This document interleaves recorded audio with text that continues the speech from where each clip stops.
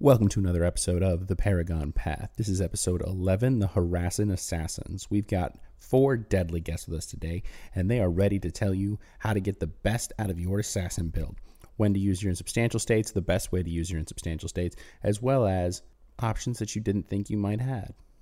Stick around, find out, learn, and enjoy the show. All right, we are live. We are recording. This is episode 11 of The Paragon Path, The Harassing Assassins. As weird as it sounds, it was really hard to find something that wasn't literally just assassin mixed around that rhymes with assassin. So I went with harassing. Have fun. We've got 4 guests with us today to talk about the assassin class, which is going to be interesting. We've got a lot of different ages. Well, actually, most people on here have been playing for a little longer. I think I'm the newest of everyone on this chat. So this will be interesting. So starting off, as always, we're going to introduce everyone. So starting at the top, because my camera is what matters. Magnus, introduce yourself, please. All right. Hi, everyone. I'm Sir Magnus Heartseeker out of Polaris. Been playing Amtgard since 2007. Have a Paragon Assassin and a Paragon Warrior. Definitely really big fan of battle gaming. That's about all I really have. All right. We're going to move to Morty. Hi, Mordecai, also Polaris, Ethereal Tides.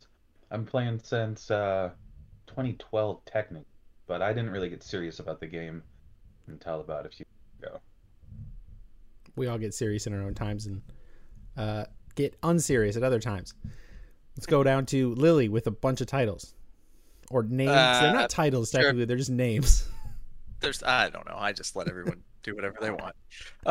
Sir Death, Lily, Megatron, Sunshine, Celestial Kingdom, Sword Knight, Guy, the Paragon, and stuff. I'm okay at this game, I guess. Yeah. Oh no, he's gone again. All right. Oh well. We'll bounce back in. We'll see how this goes. But yeah, that's pretty much it. I've been here for a few of these, which is awesome. I'm super excited about Assassin specifically. I think we'll have a good time, and I can't wait to dive into all the stuff. We're going to hit some controversial topics near the end here, so this will be fun. And last but not least, Timit. Oh, I don't want to bump my camera. Yeah, hi, I'm Timit. I play out of Polaris, specifically Mystic Dawn usually. I started the game with Assassin, pretty much. And I guess I got really more into Amtgard.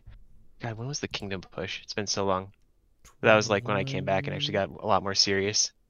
60. I don't know. Jamie, you were Prince. That was like, gosh, I was probably 25. Is that 2013? Is that almost? That sounds close-ish. Somewhere probably in there. Like, yeah, like 2013 around there, I think. Yeah. That's my 2013, guess. 2014. Yep. And then 2013 probably. Makes sense. It's Yeah. All right. Yeah. So we've got everybody introduced. Well, we're gonna start off by making a rubric for what a Paragon is. Not specifically assassin, but just what a Paragon is, because that is, if we're asking like, hey, how do you become a Paragon? We got to set some standards, because if we don't give you standards and then tell you to find it, I think it's bullshit. You shouldn't do that. Tell your kingdom members what they're looking for to become a Paragon. So let's start off with Morty on that one. Start out with me. Yeah, of course. I think a difference between a Paragon and just a level 6 player. Mm-hmm. You know, I asked that very question when I was trying to become a Paragon, and I got a lot of different answers. And one of the big ones that I thought made the most sense to me was when somebody thinks of that class, they think of you. And so that really pushed me to do a lot of playing just Assassin. And I don't know, I molded my character into it to a degree where some people thought that my character was the Assassin character only. And so I don't know, it might have backfired on me a little bit, but you got to make a new character now. You can't change it now. We're going to talk about your unique choices in Assassin later, which will be fun. Timit, what is your difference between a level 6 and a Paragon? Well, primarily understanding which abilities to use when, knowing your abilities in general interactions, and then through that being a great threat on the field for the specific role of the class. Very, very controlled. That is like a textbook definition we should probably put in a rule book somewhere. Works very well. Jamie, what about you? Was that me? Sorry. Yeah, sorry, I'm speaking fast. I got distracted and I was like all excited about the thing. That's pretty much perfect. Let me pull open the rule book and just read what it says. No, Sorry. yeah, basically you are undeniably the class in pretty much every way. Look, ability, knowledge.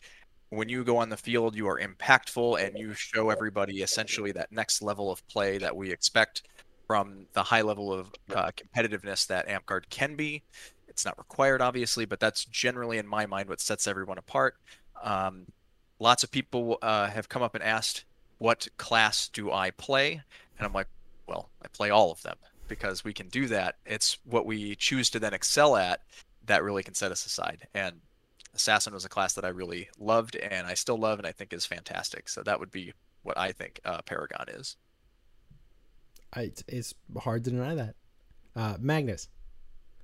Yeah, for me, Paragon, one is a lot of us already hit on the same kind of topic of being that person that is thought of first when you think of, in this case, Assassin. Like, who do you think of first in your kingdom? Who do you know is really good at their role? You need to be a force that's dominant on the battlefield and excel on the battlefield with that class in order to get Paragon.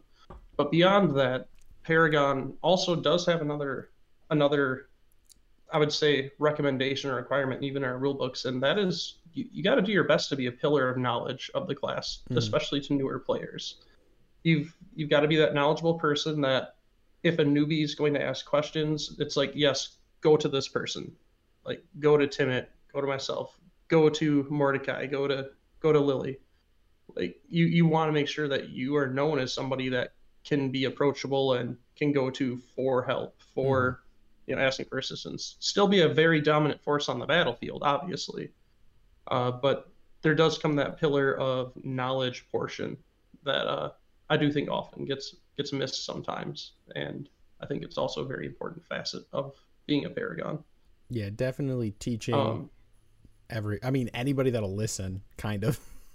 Yeah, pretty much. And I mean, that is a huge difference between hitting level 6, you just say ding, you hit level 6, there you go, versus really spending the time to get into like all the details of being whichever class you're going for, in this case Assassin. Like there's going to be a very big difference of somebody who just hit 6 versus somebody who's been playing Assassin for maybe a few years, because they just are going to have that skill experience and know what to do, when to do it. Yeah, that tactical and strategical experience that you get with, there's no real great way to teach it besides just practice for tactics and strategy, and knowing how to apply your abilities to those scenarios is always going to be a learned experience that is probably something you're going to be in the thick of it when you figure something out. Exactly. And that's something that's going to apply to every class. Yeah. In general, most of our first questions apply to basically everyone, but if somebody only watches one episode, you got the answers. Yay. All right. So now that we thought about what it is to be a Paragon, we're going to go back a little bit to what are 3 things you guys wish you knew either when you started playing Assassin or when you started on your Paragon path. Let's start with Lily on this one. You muting yourself again? Yeah, I was pulling up stuff so I didn't have to jump back and forth. So I was trying to get set up, of course, to avoid what I just did there, and had to seem silly. And then I have fooled you. Okay, so now I'm like stuck on myself, but that's probably okay. Okay, so 3 things I wish I had known. So when I started playing, we were still playing under the rule set 7v7, and I wish I had known that Assassin was ass. Assassin. If you were going to start the game and you were brand new, and basically every kid at that time, what was hot? Like it's ninjas and assassins and Naruto and just everything. It's just this thing that everybody's really into, and so they always show up to the game and they're like, I want to play an assassin, and it was always so devastating to be like, it's bad. Go play Barbarian. Barbarian's awesome. That's a great place for you to start. Which is funny how V8 has kind of changed. So then I guess that's what I would have wanted to know when I personally had started right away. But now in V8, I can definitely say play Assassin. Oh, that you want to play an Assassin? That's fantastic. You get access to fantastic abilities, especially early, even, right? Like, just to double check, because it's been a while since I've looked at the levels. Shadow Step twice per life, and you got unlimited Assassinate at level 1. And if you have looked apart, you can get a poison weapon. So, like, you suddenly have access to a ton of things. You get armor, you can get thrown weapons, you can get long weapons, you get shorts. You have access to tons of things. So it's a phenomenal class to start in because you have so many options, but not too many options where it becomes overly complicated, like spellcasters could be, where you're having to remember how to say a whole bunch of extra stuff. And it's a nice mix of martial and verbal right off the bat. And I guess the third thing is basically, if you're going to play Assassin and you do have access to all of these things, don't underestimate how powerful thrown weapons are. They're very strong, and not enough people use them, especially with V8 and the fact that bounces can count. For people who may be super new, as long as the throwy has stayed in motion, it continues to cause wounds on the things that it hits. So really powerful, especially if you're not necessarily super good at the martial prowess part yet. If you haven't gotten to the fighty skill thing, thrown weapons, everybody can kind of just a thing at somebody and suddenly gain success over other people. So that would be the three things I think right away I would have loved to know. The V7 thing doesn't matter now, but at least that was my experience when I started. I mean, it's kind of relevant because we've got V9 in the works, so it's coming out sometime. So we've got to be aware of that change coming out, but it's going to be a bit before that happens. It's wild to think that there is a ton of people who feel that Assassin is an underpowered class and deserves more buffs. Yeah. And that is selfishly, okay, sure, buff my class that I'd love to play. We'll give you a Brutal Strike. How about that? That'll balance things out, right? That'll make you... Sure. A lot of power. Sure, why not? How many chins can I make on this? Like, that's excellent. Get me more things, please. Like, wild, but okay, if that's what's going to happen, I'm okay with it. I mean, you guys have one of the only, like, weird martial balance points that you get small throwies as a balancing measure for you to, like, boost you up. And I find that a little weird because you're already pretty powerful if the rules are all followed. Because if Cursed isn't taken, which we'll talk about later, you guys have one of your largest abilities just falls apart, and that's a huge problem. But you guys have throwies that you can, like, what is it, Jamie? You talked about carrying around 300 of them in a backpack? Well, so that was that. So that was a MAME, right? Or a day of games, I think. Something like that. Basically, I made 300 baseball-sized throwies for my team, and this was still when people wanted to talk about open field, and I was very adamant about, well, no, screw that. I made 300 throwies for my team, not for their team. Like, I'm not about to get hit by baseballs all day. I mean, obviously, they're not baseballs. Kids don't use baseballs as throwies. Use the underwear of Warlord's pack. Ball them up, and then you throw them at people. Make sure they're never washed. This is very important. Hey, Michael taught me this. This is his fault. And they definitely know that they got hit with greatness. No, but really, no, yeah, it's incredible to see what small thrown weapons can do, especially if they're built optimally. There's plenty of different ways to do it, and I don't want to. We could spend a lot of time just talking about how to build equipment, so let's not dive into that. But it is a cool thing that assassins get that lets them be unique over a lot of other classes. So don't be afraid to use them. Timot's got they look like hockey pucks, like street hockey pucks. And those things are absolutely wicked. Like, you've got a 15 to 20 foot range on those that they're going to hit. You're going to feel it even if you're wearing armor. And that is great because you can carry like 30 of them in a little pouch on the side.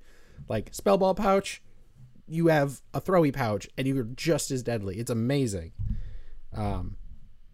It's weird. I'm a little amazed sometimes when people are like, yeah, Assassin needs to be buffed. Just read.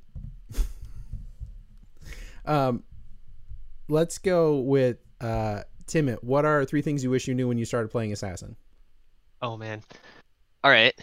Well, some of them are like interaction abilities. That works. So yeah, one of the key things is, well, actually all of them are pretty key things. So coup de grace interaction, where target player is wounded and you start it, and even if they're healed after you start it, they still die. It's the only spell Really? that cares at the beginning. Yep. It's just weird. It's pretty awesome. Also, in conjunction with that, specifically doing that sort of a thing to a warrior to stop their true grit so they don't come back. Oh. Because it's spirit. Yeah, that's mean. Yep, and then also one of like the key things, especially when you're just, is memorize that charge incant and utilize it when you're in like Shadow Step or something like that. Because if you're just chilling in Shadow Step because you just did something and you don't have like any immediate threats to just pull you out of it, you're pretty much safe from most things in the game. So just using that to quick charge your poison, so then you can just get back and just hit someone in like the arm or their leg where they're not armored in a limb, and then just wounds kill assassinate. Just keeping that up is just really important. Also bounces count, but that's like that's a throwy projectile mechanical thing people got to remember. Yeah. But that charging can't. I mean, you're insubstantial. You're right. You're immune to most of the game. Just charge stuff because you can still do that. And it's basically free time to charge. You can still be annoying and like Morty does, honk his horn and just make people annoyed while still being useful on the field by charging yourself back up and getting, your poisons or whatever back in. Just keep going. That's one to remember. Morty, what is 3 things you wish you knew at the beginning? Well, 2 of them were already said, but just hitting on it again. The power of bounces count is fantastic. When you're indoors and you can throw things off walls, that's kind of cool. Your assassinate, always say assassinate. There's no reason not to, and it has a 20-foot range. So with your throwies, why not? Yeah, I don't see enough people do that.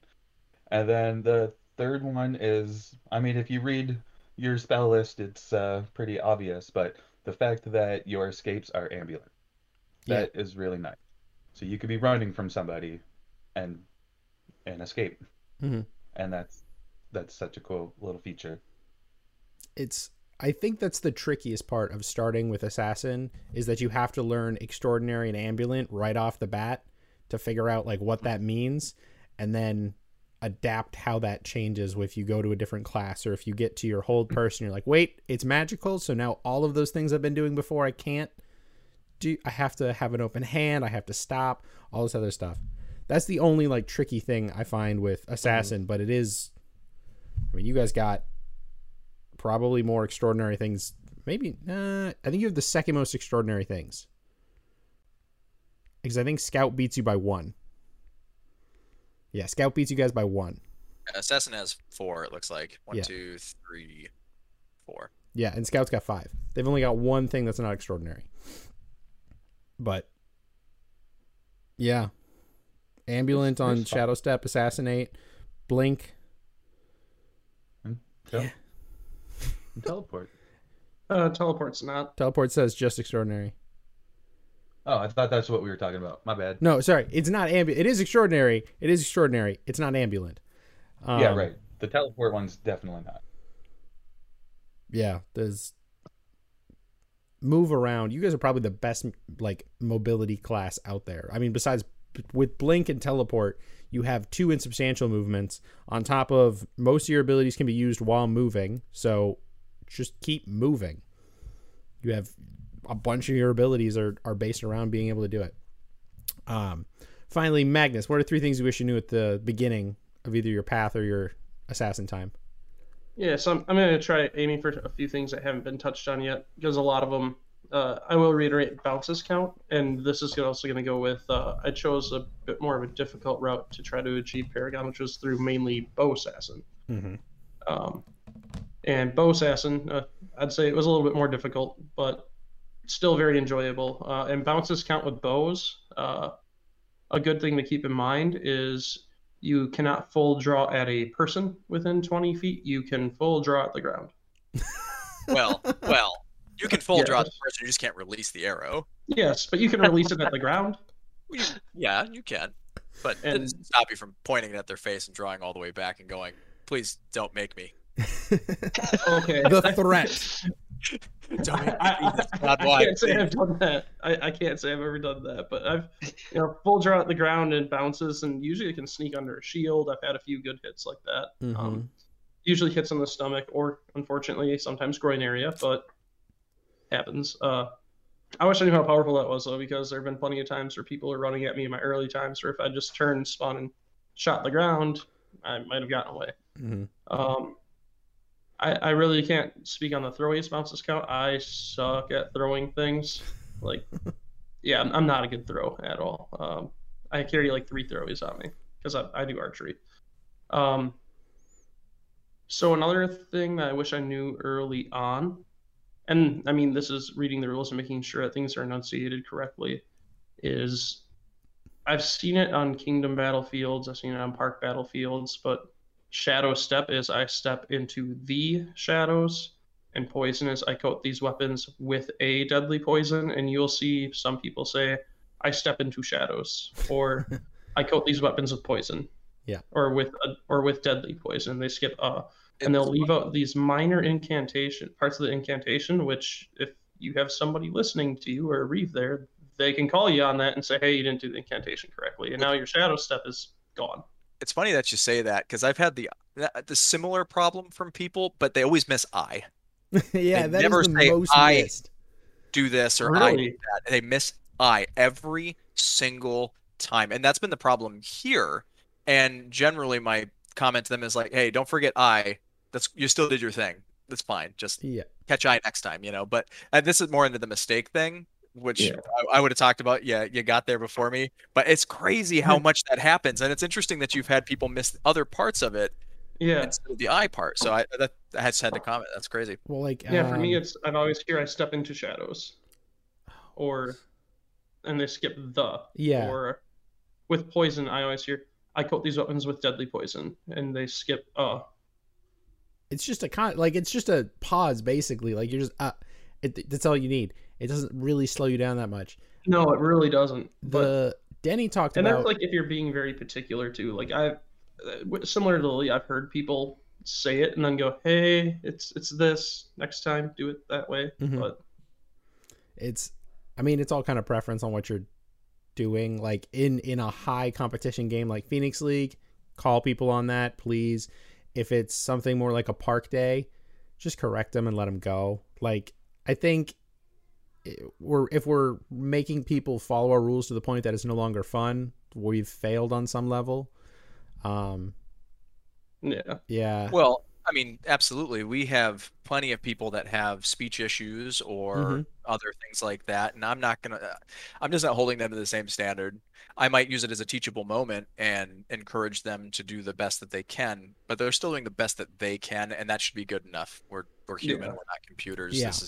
People are going to mess it up a little bit, you know. I mean, there's one time that always sticks out in my mind of someone messing up an incant.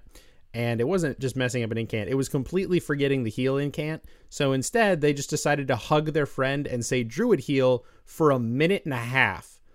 And that's what they used to heal. And I was like, that is the longest heal in the history of the world. I don't care. That's probably worth it. Like, I can tell you the healing can't, but that was the stupidest time frame I've ever seen for a heal. hey, if it works, it works. I mean, sure. And then third thing, I'm just going to touch on it very lightly here because I have a feeling it's going to end up in the hot takes session of this as well. You get 2 points of armor when you start. It's not worth it because magic armor exists in this game. And In its I wish I'd current known that. form. yes, I'm talking about rules as written right now. Right, because there's a proposal know. to change mend, which will really I know. weaken magic armor. I'm speaking of it as it is right now. Yeah, I mean, as it is right now, it's almost not worth having less than 3 points. Like if you have 3 or less points, almost up to 4, just get magic armor. There's enough of it on the field. Yeah. It's almost always ancestral. It's mendable. It's gapless. It weighs nothing. There's a lot of reasons to wear magic armor instead of physical armor, which A, costs money, is heavy, has gaps. We've got to fix that balance someplace. But I want to look cool. Okay, look cool. Do that. That's what the armor's for. Is it? Is that what it's for? I didn't get cooler armor then. Well, if we're talking, okay, so, but this is important about since it's a Paragon thing. If you are striving to look like the thing that you're doing, and this was a big part of how I got mine, I never took magical enchantments of the armor variety, and I dressed in a fashion that was almost not memorable. I rolled around essentially as a peasant farmer and role-played it in such a way on many occasions in many kingdoms where I wore a very torn and battered blue gambeson with a patchwork leather cloak. Okay, big, like covers my chest all the way down to my the back goes all the way down to my feet. Big leather hood. Wore a face mask and helmet to cover myself there, cover my identity, and hidden weapons on my person along with doing whatever. So then when I would go play battle games, if I went insubstantial, I had gone out of my way to break off branches from bushes to hide behind a bush and tell people they can't see me. I am a bush, insubstantial. And hide behind this thing, and they would be like tracking, going, I'm a bush, leave me alone. I vanished from sight. And I would run away in my bush. And I'm wearing armor, and I would wear leather, and I would hide it under, again, patchwork stuff or torn garb. And I would, sometimes I use those branches as well to brush, to sweep and to farm in the wilderness as part of what I was doing. So yeah, you can magical armor and you can do that, but you're missing an extremely important part of what I think is important for Amtgard and the way that we can role play and the way that you push for Paragon and looking this way. That's great that you're competitive and you take magic armor, but like, I do have a rebuttal to this. Yeah, by all means. Yeah, so the reason why I prefer the magic armor to fitting assassin is, for me, going assassin. There are two ways I kind of played. One was to look just like the average, like you look like an average person. An average person isn't going to be wearing armor. That's how I see it. Like, they won't have armor on, they won't have whatever on. They're going to be a person, and like still wear Amtgard garb. But I mean, they would be wearing standard Amtgard apparel. Mm-hmm. Or when I went to like go into murder mode or whatever, I would, if I knew there was a forest, I would have a ghillie suit. That ghillie suit. And I tried a ghillie suit with armor before I had a gambeson underneath, and that got unbearably hot. Like, unbearably, like, awful. I mean, it was a hot day too, but with that, ghillie suit is still 0 points of armor on its own. But should have fought for synthetic. 1 point somehow. Pity point. I'm a bush dude. Pity point. Come on. But with a ghillie suit, with that, I mean, that's another way that you can portray assassin without having points of armor, or looking like the average everyday person without armor on. I think is a good way to be like blending in with crowds, or doing, being a little bit more, in my opinion, stealth and undercover as well. So that's why that's cool, another way that you can opt for it. But I don't think either of us are wrong. I think your way is perfectly passable as well. I mean, and then the last one was when I did my very bad mock-up of interpreting myself as looking like Broton by getting garb that looked like Broton and getting a sash made that looked like his sash, getting all of that, and then going into the dungeon where he was playing with that and just going like, "You're the false one," and using a disguise, if you will. I mean, that's a way to do it. If you got someone that dresses memorable and it's easy to copy, it's pretty entertaining in my opinion.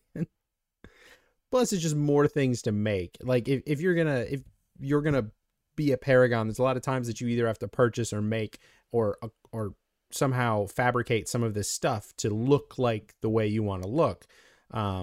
Especially if you've got a mindset of, I want to look like Naruto, or I want to look like somebody else. I don't know. You have to kind of fabricate that stuff to fit you and get it to work within our game. Because most cosplay things that you get, even if you're like, I'm going to be Naruto, most of those won't hold up in our level of stress and conflict and garb rubbing constantly and just running through the woods. So dressing the part is still a big point. And the armor does help. I mean, our physical armor's got the benefit that beats magic armor over and over again is every time you respawn, it comes back with you at full points. It's all fixed up. It's ready to go. That's a pretty big benefit.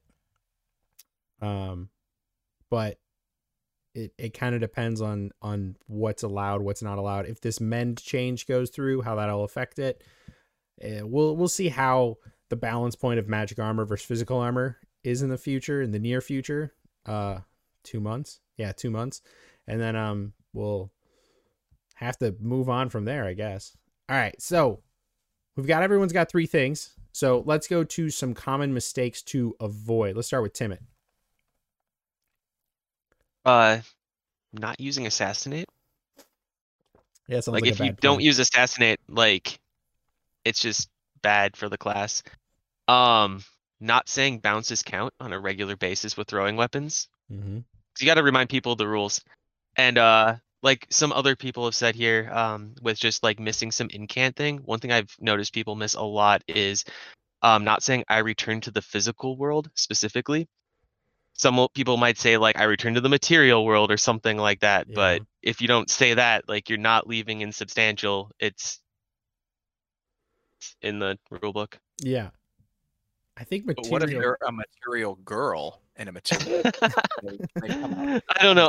I've heard some other things, but Jamie, like if you dress up like a Barbie and then use material girl, I will let you come out that way. Well, that's what I'm getting at. If I dress up in drag and I hide that my identity, I've done this so many times now. Not the drag thing. Well, maybe you never know. You never know what you're doing. More stories. God, I want more stories. I've got assassin stories. I don't want to. Tim, keep going. It'll be my turn eventually. I'll tell an assassin story for you. But yeah, those are like some of the main items. Like if you're not using assassinate, like as it's been said before, it's a free ability. You can use it anytime that you kill someone. Like you're cursing someone, it takes a lot more to get them back into the game, as long as of course they take it. But We'll talk about that later, but yeah. Yeah, I know. And then bounces count. Like it's been said, like you have throwing weapons, you can make them to bounce better. Mm-hmm. Certain projectiles will do that, but just making sure people think about that, because it's really easy to potentially miss something actually coming in contact with you, not necessarily feeling it. And then if someone is reminded that that's a rule, then they might start thinking about that having hit them. And you're not saying that you hit them. You're just saying that that's a rule and it could have potentially hit them, just to remind people. And it's fun to say. I mean, at least it could throw off their footwork a little bit. If you're throwing stuff near their feet, they go to look down to make sure that bounce doesn't hit them. They move their feet. They might get off their stride. Somebody might get a chance to strike them. Opportunities. Or if you're spellcasting, you interrupt the spellcast. Yeah. That's fun. Crossbows. Yeah. Crossbows. I mean, so Assassin is one of the ones that crossbow works probably the best. Probably the best. Yeah, especially the little one-hand crossbows. If you got a lanyard or something on that, you can just like run in, shoot somebody if you need to, drop it, it hits your hip, pull out another sword, or just like start reloading or whatever, or grab out another weapon. You've got options. But I guess that's technically could be used in another section here. A lot of this is going to overlap. A lot of the melee classes aren't as complex, initially complex. They're much more complex when you start getting deep into what they can do. Like the magic classes look surface level complex, but a lot of them do the same stuff. If you look at the melee classes, they surface level look very simple, but once you start diving into what they can and can't do and where they really excel, they start getting really complicated really fast, because they're interactions and combos, and it's a whole different ball game. Yeah. I have another thing. Yeah. Also, utilizing insub just and not really having a purpose for it, because you'll see people on the field that will just go insub in a place where there's not really any threat to them, and they just stand there for like most of the game.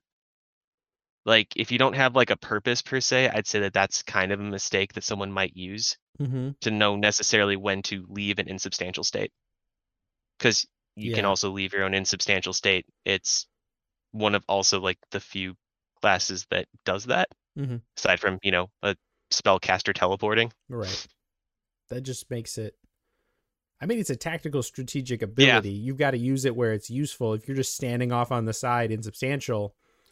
I mean, I guess in a life pool game, if you're trying to just not affect your team, but then you're also not helping. And then it's also in the rule, like if you're unnecessarily extending a game by just chilling in a state that they might not be able to take you out of, then the game can just be ended or a reef could just call you dead or something. So at that point in time, you're just wasting the use of it and not really having any benefit to your team or anything. Yeah. Something that you can see, especially with newer assassins. I mean, it's fun to just go insubstantial. Yeah, it is. You're just like, I'm invisible. Not quite, but like kind of. I can be seen and heard, but you can't really affect me in most scenarios. I'm a ghosty. It's, yeah. Yeah. I mean, it's fun at the early stages. Then you start getting deeper in and you're realizing like, okay, you got to use it for something. I mean, you guys have a ton of them though. So wasting one doesn't seem like that big of a deal when you have what? Nope. 5? 6. 2 blinks. You have 2 of each. Oh my God.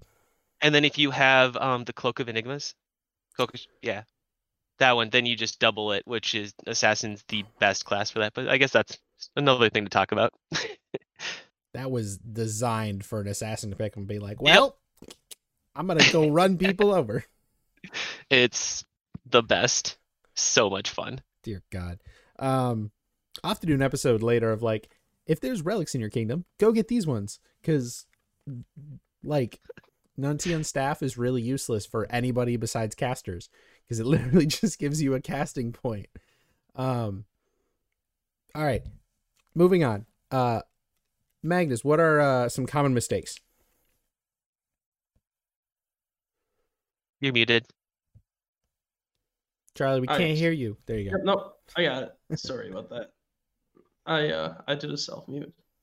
So common mistakes to avoid. For me, I think some of them, I think Timmy got a good amount of them already. Of always stating things. But I think a big common mistake that I normally see, and ones that I did, is assassinate is immediately upon killing a victim. Mm-hmm. Immediately. So if you forget to say it and 4 or 5, 6 seconds go by and you go, hey, whatever, assassinate, probably not. If you get behind enemy lines and you kill 2 people in quick succession of each other, 2 or even 3, and you yell, hey, assassinate, that's probably a little bit more passable. Mm-hmm. So that for me is the big thing of it. A mistake that I see sometimes is where people do forget it and then they try to call it out way too late in the game. And it's like, well, no. You lost it, move on. I think that's the biggest one that I especially see for new players. Another one that I do see newer assassins use is with Blink. You say I vanish from sight, you could get a 50-foot radius to work with, which is huge. Mm-hmm. But that very last line of caster may not end state within 10 feet of a living enemy. That right there is a very important thing to remember. I've seen a few people try to blink out. I've seen a little bit at Parg level. I don't think I've seen it too much at a Kingdom level. But I've seen enough that I think it's worth stating, again, to always make sure that you are outside of 10 feet. A good counterplay to somebody doing blink is to follow them. Yeah, puppy guard. Yeah. It sucks when you're the person in it, but it is a tactic that can be used against you and to be aware of.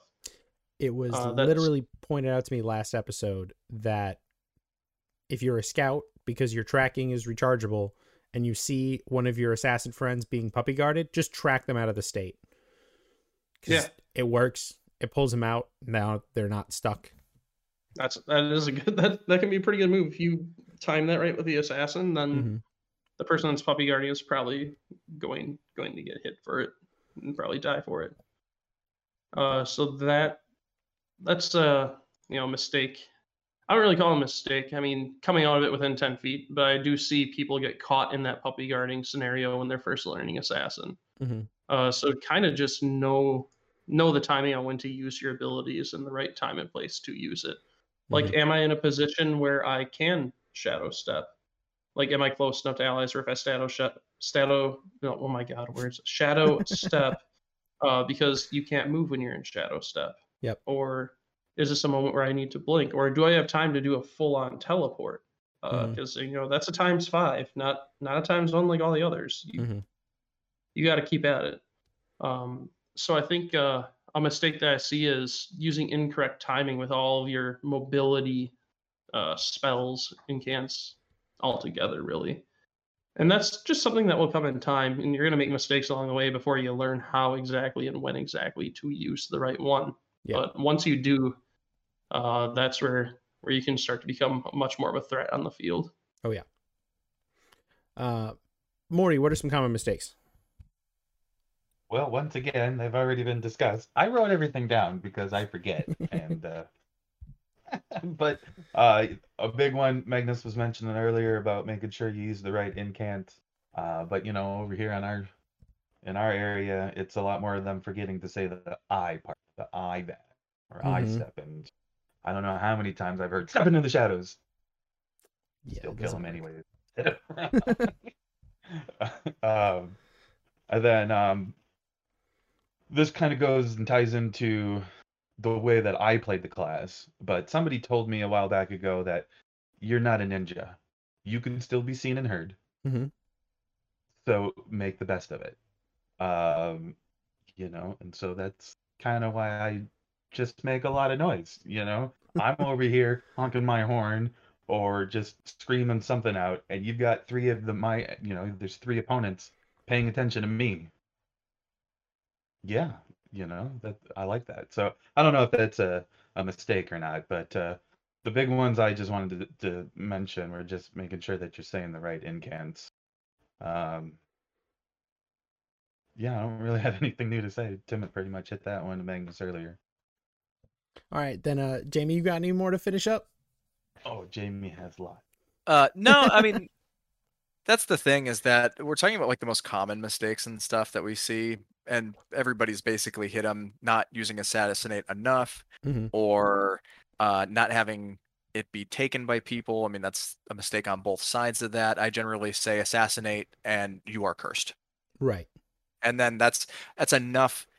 It's quick enough where I don't feel like I'm wasting too much time over explaining the ability. They just go, oh, cursed, cool. And then they, it's just like that keyword that triggers I now realize that I am cursed, if they've been playing long enough to understand what the cursed ability even does. If they're super new and they're like, oh, what does that do? Then I now can get into a dialogue and explain it to them. And that's just a way to get around missing your assassinate. And I over explain this some, even if I'm trying to be fast, because it's really important that it goes off, that if you got assassinate off, you really want this, especially for games where being able to easily be resurrected, you want to make that as challenging as possible, if that's the factor for like winning or losing, like kill count games, for example. Oh yeah.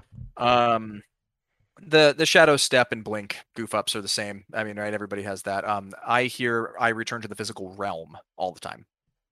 So much so that I used it when I was, I think, champion last or something, or maybe it was I had to do a Reefs test for people, or no, maybe I was just helping with the Reefs test, whatever. I was like, just add that, seriously, what's the incant for coming out of insubstantial, and put in like 4 options. One of them's physical realm, and like a tremendous, I don't have the math, it's been a couple of years now, but it was a ton of people, or that would be the only one they got wrong on the whole test, is like, okay. So that's pretty common. Just remembering that you can go through walls and stuff with your insubstantial, going over terrain effects if your parks play with that. And I think that just comes from this. It's a common mistake because not enough people are playing with cool terrain or using terrain effects. So the game designers are missing some neat things. We just kind of, people throw a game together because the people that generally end up running games all the time can get burned out, and then someone else does it and they're maybe not as experienced, or they're just like, okay, well, screw it, we need something. So, missing that they can do this is pretty cool. Yeah, I mean, otherwise we basically hit all the common stuff. I said I would tell a story, so I'm going to tell a story real quick. And maybe 2 stories. This first one's actually fast. So the last thing that we were at, well, basically big event was the last Spring War, the last event of Amtgard before Mhm. COVID. And because I was getting knighted at that event, I was the game objective for one of the games. I said yes because being a good sport. And the goal was to kill me as many times as they could, or something of that nature, or just like they had to get X amount of kills to end the game by Mhm. killing me. Yeah. Well, Assassin's incredibly powerful for not getting killed. Just the ability to use all of these abilities to avoid things is great. But what I did is, because Tiberius came, my squire, for the people who don't know, I dressed him up to look like me, playing assassin. So I put him in my gambeson, I put him in my cloak, I gave him my sash, I gave him my weapons, I gave him my my mask, I gave him absolutely all of my stuff. I then dressed as a super buff pirate with a big old bushy beard and a big black wig and a pirate hat and my buff suit and a whole bunch of things. I mean, I was running around looking like a pirate. It Very was jacked. great. It was And ridiculous. so another example, because this is from the earlier comments about like what you can do for some of this. I game planned to have a decoy to then hide myself in the game that we were playing, and I didn't bother to tell the game designer that I was going to do this. And then I showed up late to the start of the game, which is the extra best part of this thing. So that's the simple part of that story. And then the bow thing, Charlie, I want just a comment. Crossbows, and this is for Tim. I got onto the crossbows because Tim was using them so much. Timid, sorry, I'll make sure. But enough so where he used them so much that they looked like a blast. And who doesn't want to, so I started blasting, pow, pow. I was running around without bolts in my crossbow. And I would point at people and I would scream at them, "Oh, Jesus Christ, don't make me shoot you!" And I'd be like a foot away from them and then just cower and they could hit me. I had no sword. I didn't have any armor. I just had this crossbow and I'm pointing it at them with nothing in it. People freak out. Crossbows pointing at their face. I mean, it's cocked, sure, but I'm not going to dry fire, whatever. They don't know. And there's pictures of this, and it basically goes step by step by step of me at the person and going, ah, and then just kind of like walking around to get the objective or whatever. Just crossbows are awesome. So assassins can do really cool things. Damn it. And that's my 2 little stories. I summed them up very quickly. But yeah, nothing else on common mistakes. We've hit pretty much everything. I mean, the archers talked about just having an arrow and a bow is sometimes just like a radius shove. No one wants to get close to you. It's the same thing with a crossbow. At the same like if they don't know it's not loaded or they aren't paying attention, most people don't want to get shot. They just don't. Like no, it sucks. It's never fun to get shot. Well, Amtgard arrows are a little mean. Yeah, can be. They can be, and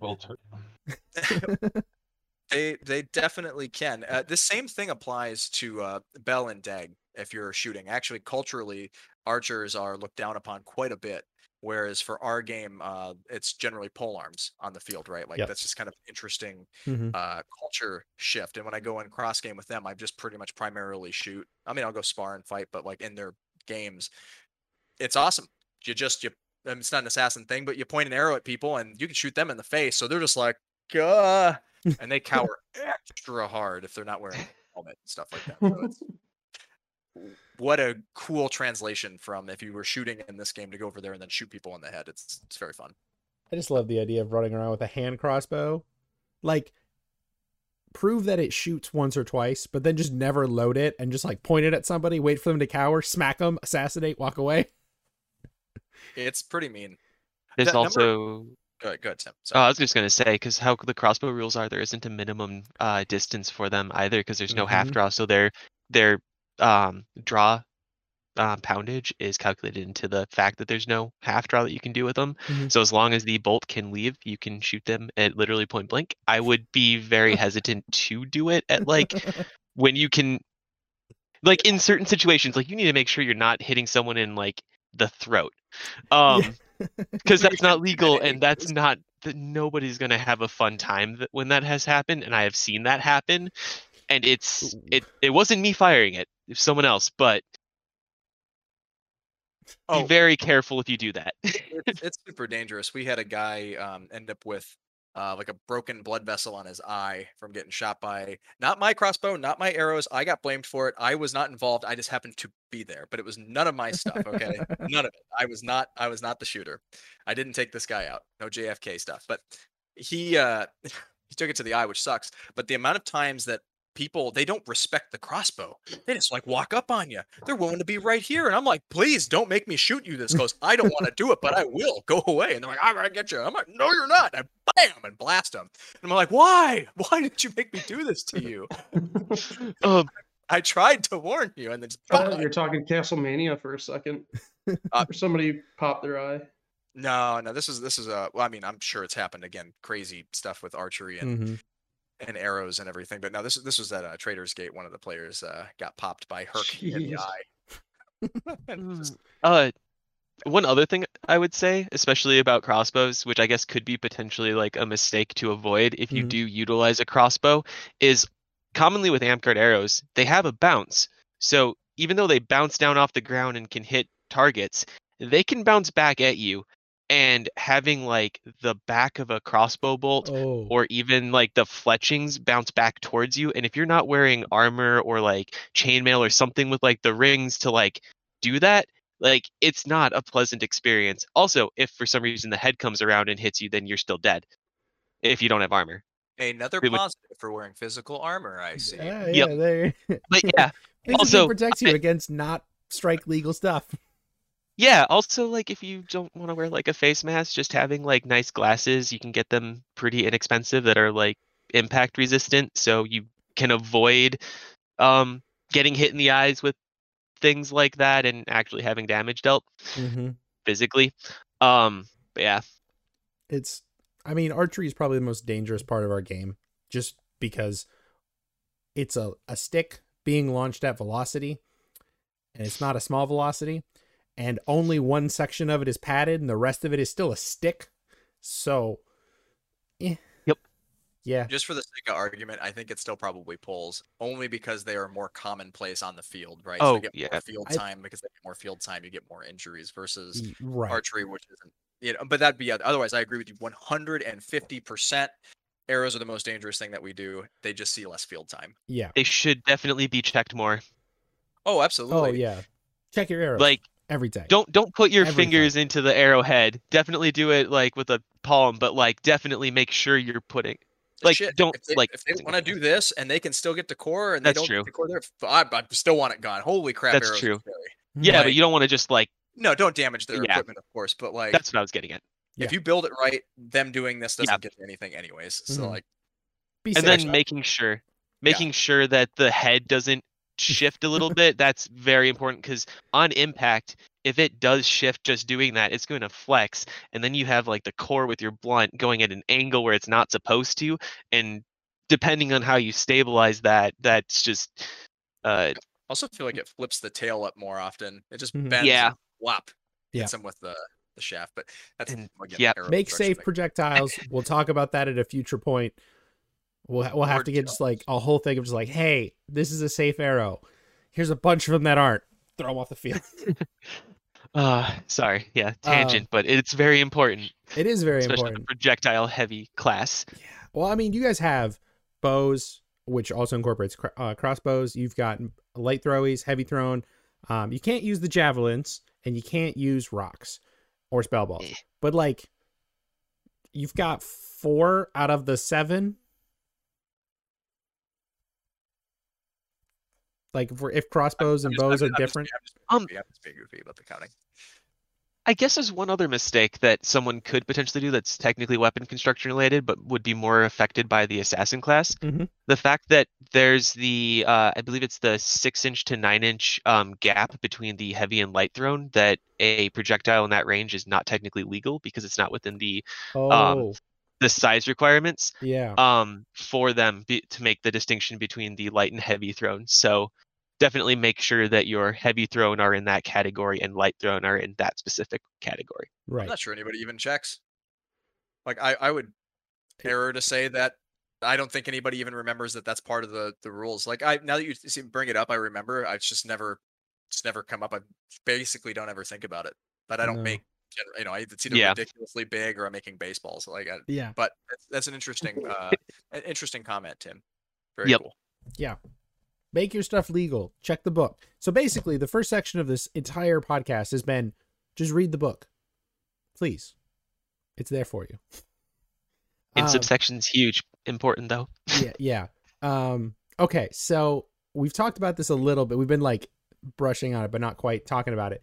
Where does Assassin fit on the battlefield, roles, positioning, meta, and how does that change with size of the field? So like a small field of 20 or less, a medium field of like 40 or less, and then large fields, we're talking kingdom, inner kingdom fields. So Mordecai, where do you see Assassin fitting on the battlefield? I think that, well, what's the, I can't think of what the term is right now. You're not going to be the main person doing the objective, but you're not going to be hiding in the background either. You're in the middle doing everything else, I would say. Mm-hmm.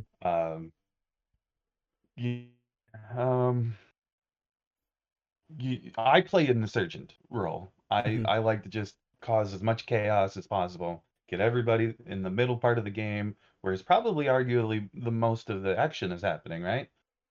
Kind of in the center of the play area. And, if I can get 3 people looking at me, then that's 3 less people that's able to do the objective. Yeah. So that's where I feel assassins are best played. I mean, I think they could do well depending on what you're doing, but in a bigger game too, because you have those sneaky abilities, you're gonna be able to teleport farther away. You're gonna be able to, do various things in that regard. But yeah, I would still say in the middle would still be where I would want to stay for the most part. I'm being a bigger guy too. I'm not usually gonna run for the objective. I'm gonna kind of stay in the middle or in the background. You have a very interesting particular style that I know firsthand is very annoying, and you really have to make that decision of like, all right, how many people are we putting on this person that is a danger? We know they're dangerous, but we don't want to take too many people away from the front line or away from the objective because it's one person. Like, if we start putting too many resources to one person, that person is winning because they've taken our resources away from where they need to go and just making us less effective. So Magnus, go ahead. You finish it. That was it. That was the end of my statement. Oh, okay. Magnus mentioned earlier about when you're blinking that, someone might stay on you, so that you can't come out of it. And again, I feel like, okay, well, that's one less person that can go do the objective. Right. It doesn't bother me at all. If you're making that as like, it depends who's like sitting on you too. Like if for some reason a warlord is sitting on you when you're just like jogging around as an assassin in Blink, unless you're also a warlord, that's probably a better trade. Like, yeah, if I was running around and Jamie was following me, I'd say that was a win. I would take that and be like, cool, he's not killing my friends. I call that a win. I'm clearly a threat if you don't have, if you have someone that is a higher grade than me. Yeah, I guess that's the, that's the other part of it though, is if, there's a person who's only been playing the game for a week or two that's staying on you. Well, I guess they kind of figured that one out, didn't they? I mean, at that point, they really got that tactic down. They're like, I know I can't swing stick as well as the rest of them, but I can puppy dog that assassin and make him useless for like 10 minutes. Awesome. But that's why you have a bard or a scout friend to get you out, right? Yeah, you got to get someone with release, G-release, something, pull you out. Tracking. God, tracking. I only ever sit on the insubstantial person if they're like my friend and my team is already winning this pretty heavily, because I'll just take it as a breather to hang out and be like, so how about that battle game? Because at that point, my team's already doing their job and the person's decent enough, right? Like where they could be impactful and shift this, cool. But otherwise, I'm just like, hi, hanging out. But assuming that my team's doing well, if they're not doing well, then I'll go do other stuff and help. But that's my only comment to that. Be efficient. Have fun. Be efficient. Magnus, what are some positions on the battlefield? All right. So I did mostly as archery bow assassin. Mm-hmm. So I would say like you can be a bit more in the back. Uh, I when I do use a bow, I still kind of like to be a little bit closer to the front. Reason why is you can still pull off arrow shots, hit people, and then call assassinate if you're within 20. Uh, with that though, you're also having the half draw. But what you can do is you can full draw at like 22 feet, step in so that you're within 20 feet after that full draw and still get an assassinate because the arrow hasn't struck them yet. So Or you you can can do like a get little forward step. a bard to give you extension through amplification, which is my favorite stupid cheese I've found so far. So there is that. So you can play a bit more, in the back as an archer, or hitting flanks, getting people like that. The way that I like to do archer as well is to sometimes go on to like the far left, far right, and throw pot shots in at people, get noticed that way. I've gotten a few people, I've tagged a few people that way. A good kind of tactic, and this is why I use sometimes like when I'm switching from being ranged going into more of a melee setting is it's either after I fired my arrows or something like that. I'll casually walk around picking up arrows. I don't have a sword above my head. I'm still very much alive and in the game. And you start picking up arrows and you start walking past people. I actually have done it at like Mames. I've done it at Keep. I did it at Castlemania, where you just walk around grabbing gear. You look like a dude picking things up, and then when you see an objective or a person, you can drop those arrows and kill them, and then continue on your way collecting arrows if nobody saw you. um, Works. so that's how I kind of like. I think Assassin does have a few different areas on the field and metas that can play. You can play as a flanker. You can get behind enemy lines and rush for objectives. I'd say that you wouldn't really be directly in the front. Like I would not expect to see an assassin near a shield wall whatsoever. Or Yeah, you if they don't get are a near the shield. shield wall, they're behind the enemy shield wall. But even then, they should be hitting like the spellcasters back there first. But that's kind of where I see assassins falling in. I mean, it is part of the feature. You don't have a shield. You do have throwies, and Yep. Throwies on a front line have always been interesting to me because they're either really useful or really useless depending on how thick their shield wall is. Because if it's only like kind of a weak shield wall, throwies can find those little holes and just pick people off left and right like a polearm kind of does. But if they've got a real good shield wall, now you're just throwing balls at a wall and you're just bouncing them off. So Yeah. there's different opportunities everywhere. Jamie, where are some spots the assassin fits on the battlefield? Yeah. Okay, so it's a little different than these guys, but it's part of the cool part of the class is that, in my opinion, you're the hero, damn it. Whenever you want to be. If you want to be the hero, you're the hero. You have all of the cool kit to go and do what needs to be done. If you want the objective, I can just go get the objective. Who's gonna stop me? I have all the travel powers in the world. Whatever I got to do, I get outnumbered. Cool, I can teleport away. Oh no, it's like a couple of guys. Basically, nobody plays Scout because Scout's bad, so like it's never a problem. And half the time, the people that do play Scout, no offense, sorry to all you, they're not super great. So they will track me out and save me the effort, and I get to murder people because they do it when they're like, teammates have walked past me. They're like, oh, I can't deal with this assassin, so I'm just gonna walk on by him. I get tracked out, and I'm like, sweet, I didn't have to say a word. Pow, pow, pow, pow, pow, pow. And then I just sprint off or gallop away, which is excellently funny. It can do all of that, man. It's a hit and run specialist. It's frontline feasible. It just depends on what you want to do. Again, the projectiles can be really strong. You can be shooting in the mix, which is a lot of fun to just be in the line and kind of weaving around and shooting people.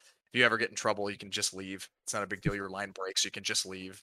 Whatever, who cares? Like you have all the options in the world. And this is for, again, more like some of this applies to small games. It all applies to large games. You can do whatever you want. Biggest difference between small and large for me is what I bring for the kit. The kit can be so strong that you can ruin somebody or many people's day by playing the class very efficiently and small games. It's too strong. So my go-to a lot of the time might be I wear my leather cape Mm-hmm. and run around with like 6 throwies and a single sword. And I'm just the cape is purely to goof around. It's unrequired. Or I might do offhand single sword and some throwies just to keep the strength of the class down. Mm-hmm. I'm still gonna get away. Like, oh, they're casting at me. I don't care. Insubstantial, see ya. Whatever. Just tons and tons of options. Gosh, I could touch in depth on a lot of this. I'll say one that's interesting because I don't want to cover too much in this. Oh, actually, I really do want to cover a lot in this. But the front line, kind of feasible thing or hit and run specialist, to me, what that ends up turning into is the same idea with wherever I want to go, I can go. If there's an objective, I can go get it. Cool. Mm-hmm. But if my goal is to worry about the objective, other people would say are doing it, and I want to hit this front line pretty hard, it is really, really fun to start working the flank, get some kills, or frustrate the people because they can't get you anyways. You have lots of insubstantials, but you make sure you save at least a blink. Then go get to the flank. Hit the flank, pop, pop, pop, and you insubstantial yourself with blink, and then just walk back to the other side of the flank, which is your teammates, and come out of insubstantial. Then, if you want, teleport yourself behind them again, hit them again, blink yourself again, go back to your teammates.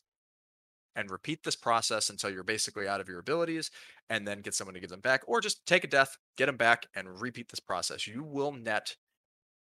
I probably net, if I'm really working this, 5 or 10 kills every single time of every instance of my ability to use blink or teleport. So That's I a will lot. get. I mean, again, big games, like if we're at a Spring War, if we're at Keep or whatever, it is so stupid strong. But as soon as they start to swing at you, just go insubstantial and leave. If you want, I wear armor. I'm at a Kingdom event, so I'm kitted out, so I can take a few hits. But like whatever, like if I don't Mhm. want to die or risk getting wounded, I mean, I have my teammates there. But you just pop on the other side of the line. Usually these line fights are only about 10 feet apart maximum anyways. So you're going to get your 50 feet. You're going to go back there. You can come out. They're not going to chase you through that line. If they do, they're dead. Yeah. And you're going to get hit a lot. I got to make sure to put that out there. They are going to hit you many times. You will be insubstantial, and holy cow, you are going to get railed by anyone and everyone because they realized you're there. Just take it like a champ, giggle your way to the other side, and do it again. Like, holy cow, is it fun. Tons of kills. The kill potential was nuts.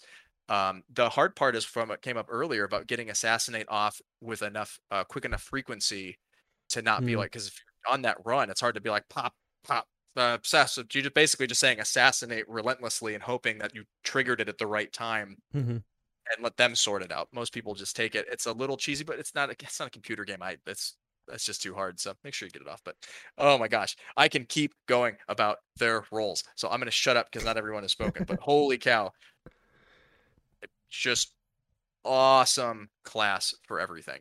Super great. Be the hero. All right. Timid. Roll Yeah. positions. So, all right. So it has been touched on a few things, but I do feel that the skirmishing or mid-range role is what it's best at. To be on the sidelines as more of a harasser or jumping across into the enemy lines. Mhm. You're more the mid-range when you're utilizing your throwing weapons or bow or crossbow, what have you. But you usually want to stay within that 20-foot range to get Assassinate off specifically. Yes. It's just that is a really poor piece. Also, all your other abilities are within 20 feet. So, like, if there's something pesky and you need to like take out someone that you just wounded, like a warrior. Otherwise, and then use coup de grace. But otherwise, also like spellcasters, specifically healers, taking those out and assassinating them to curse them. They can't just re-res them when they have like a crazy resurrection spam with like 2 healers and a bard. Mhm. So you can shut that down if they don't have that well protected pretty easily, especially with projectiles. And hey, bounces count and crossbow bolts are short. So yeah. I guess that's most of what I have for that. Yeah, the assassin's got so much movement, versatility. It's just amazing the amount of options you have with it, especially because you guys do have a majority of the weapon kit. You don't get greats, you don't get flails, you don't get shields, and then you don't get a couple of the projectiles. But that doesn't limit you terribly, especially because like poles basically mean you're on the front line, boards basically mean you're on the front line, and some of the projectiles and flails kind of are just anti-boards. So like that's the only one that would kind of fit in the like we're gonna kill everything kind of role of the assassin. But otherwise, you guys are just about moving, getting where you want to go. You've got a long for either a little shorter down stick or a long stick to get over the top of those shields. You've got your shorts for everything. Of course, carry a bunch of daggers and throwies because throwies are great all the time. And then you've got bows, which constantly people complain bows are overpowered. I don't think they are, for the record. I think they're fine. People just don't wear armor or don't take pro proj, and it's just stupid. You guys are dressed for success, basically. Like, you and warriors are set up in a fashion that there's not many changes we could make to you to make you more like synergistic with yourselves, because you have so much usability within your own abilities to just keep going and never have to worry about, like, if you run out, you go get them back from a bard, pretty much straight up. It's all per lives. Yep. It's all per lives or a charge. It is. Dear God. I should be giving you guys high fives all the time. Just like, restoration. All right, go. It's just super, super, super powerful. Like, assassin is great, and it's silly to think that it's not. Yeah. You guys need more bard friends, because like, yes, but not enough people with the mindset of I'm going to assist my teammates. Oh my God. At least not here. It is dead art. It does not exist. People play bard, sure, but it's almost never for that. It's to be very vocal at other people or to run around in armor and do the fighty thing. Okay. Like selfish bards, I suppose. Yeah. But I don't even know if it's that selfish to just be a verbal bard right. at like everybody else. I suppose that's still very strong. There's a lot of control in CC. Yeah. I don't know. I've ran around as Aeolus. I have a bard build called Hype Man, which is a crap ton of amplifications, a bunch of recharge abilities, and then some like shoves to keep people away. And just, I give him kills. I'm just like, here's amplification. You now have a 50-foot, whatever the next 20-foot range spell you had. So he pegs someone in the leg and then coup de grace him from 50 feet away because he can. Like, oh, that's so Hilda's fun. a pretty good marksman, though. That's true. Yeah. But I mean, even close range, I give you a 20-foot something, whatever. I can give you all your abilities back. We can keep people away. Bards and assassins should be BFFs on those flanks, because like, just picking and choosing who you're gonna fight. The assassin kills them, assassinates them, uses an ability. Bard gives it back. They keep going. Like, damn. Oh, speaking on that, there was this one time at Ice Haven where a lot of the warriors didn't have leg armor, and there was a bard on my team, and I just went. I wind skill assassinated with poison. Went to the bard, got my poison back. Went and killed another person. Went back, and I did that repeatedly. And I think it was the next park day or 2 park days afterwards that all the warriors suddenly had leg armor. I mean, if you've got like a bard hanging behind you, because confidence specifically needs that 10-foot range. They have to be outside the radius of 10 feet of any living enemy. So if you run up, wound kill assassinate someone, step back that really short distance of 10 feet, get the confidence to recharge that poison, put the poison back on and go, you're just, it's a lot of kills. Yep. It's real great. That is, yeah. Assassin is just versatile on the field. Okay, so now I want to move on to our next question, because we're already at a little over an hour.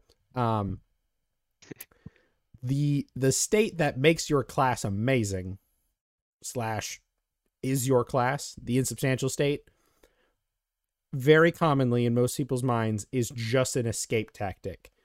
How is it more than that? Let's start with Timid on this. All right.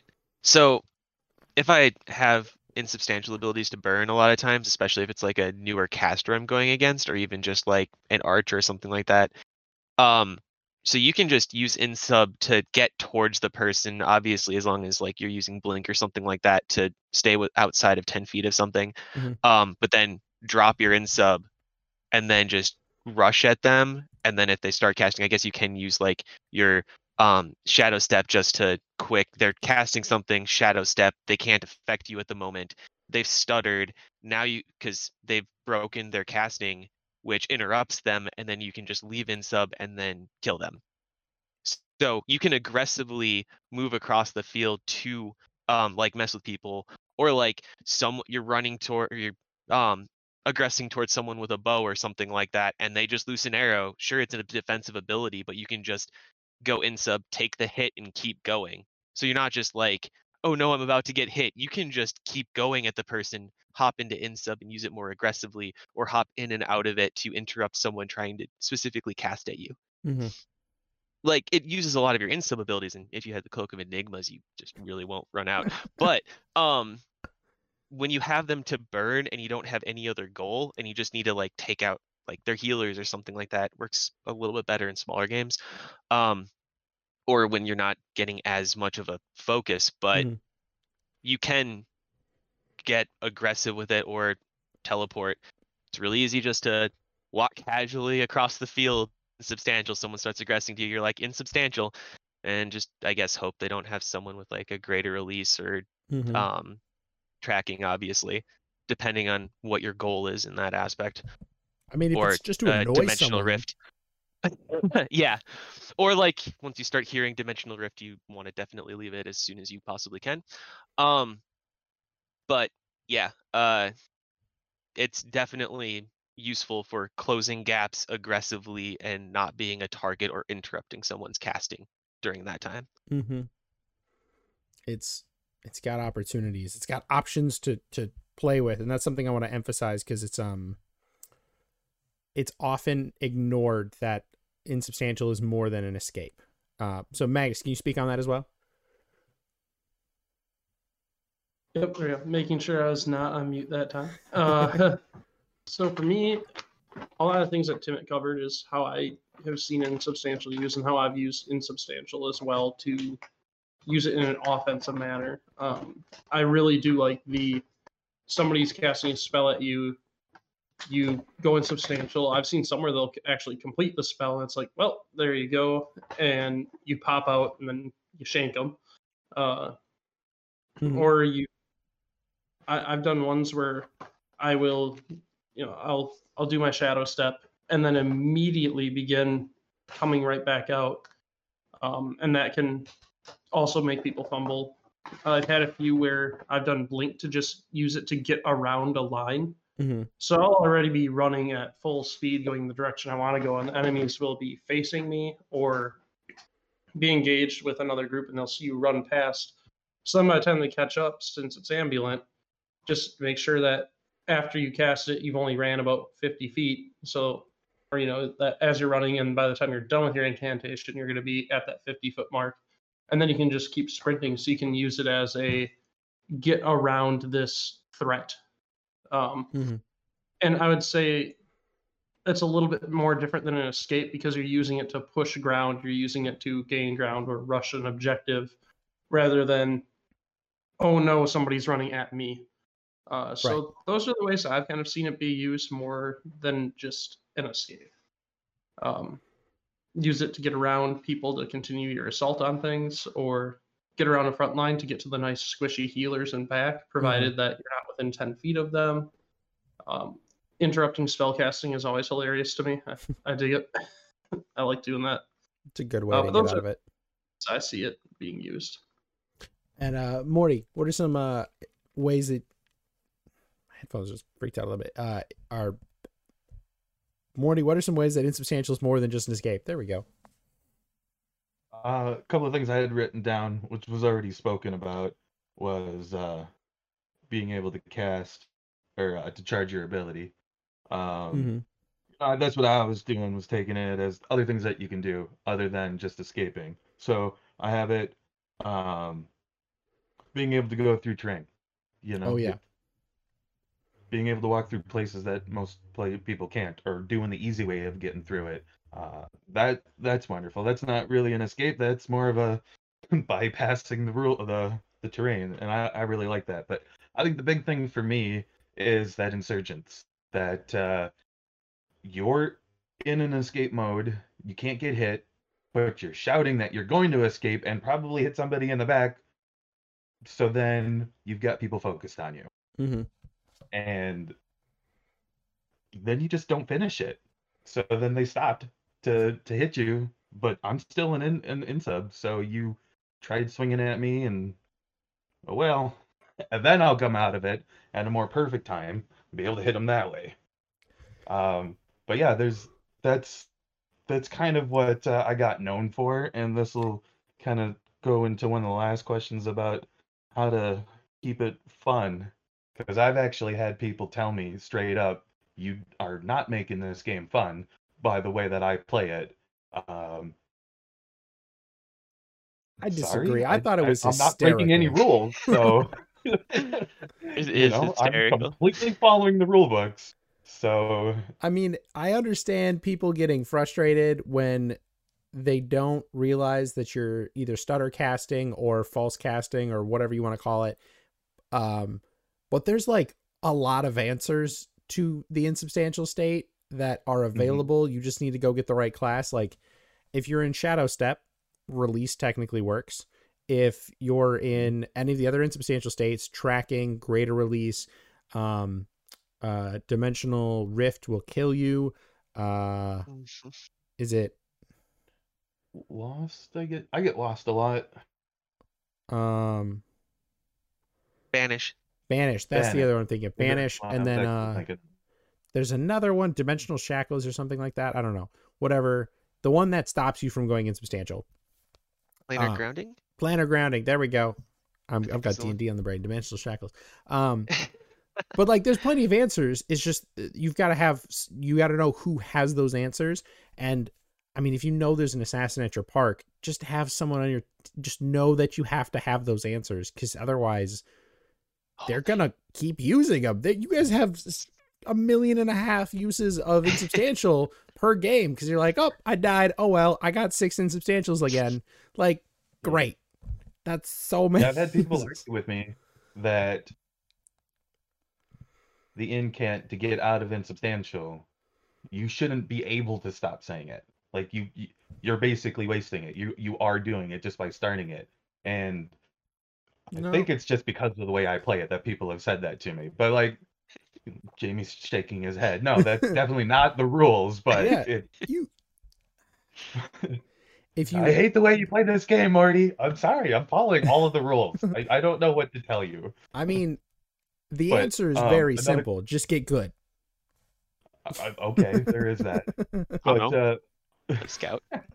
Lily also mentioned about how there's not a lot of scouts in play. And I definitely know at park level, at least, that there's been people that have played scout specifically because they see me playing assassin. Then you're extra winning because it's a terrible class. It needs some help. I mean, if the proposal goes through, it'll get some help. DMAG on recharge is a nice help. Yeah. They need a little bit more. Come on. Javelins. Times 10 takes too long. I mean, again, they should just still get it. Like this isn't about Just give that. me charge 5. It's a great buff. Charge 5 becomes pretty doable in a Mhm. 10 or 15 minute game at like a park level.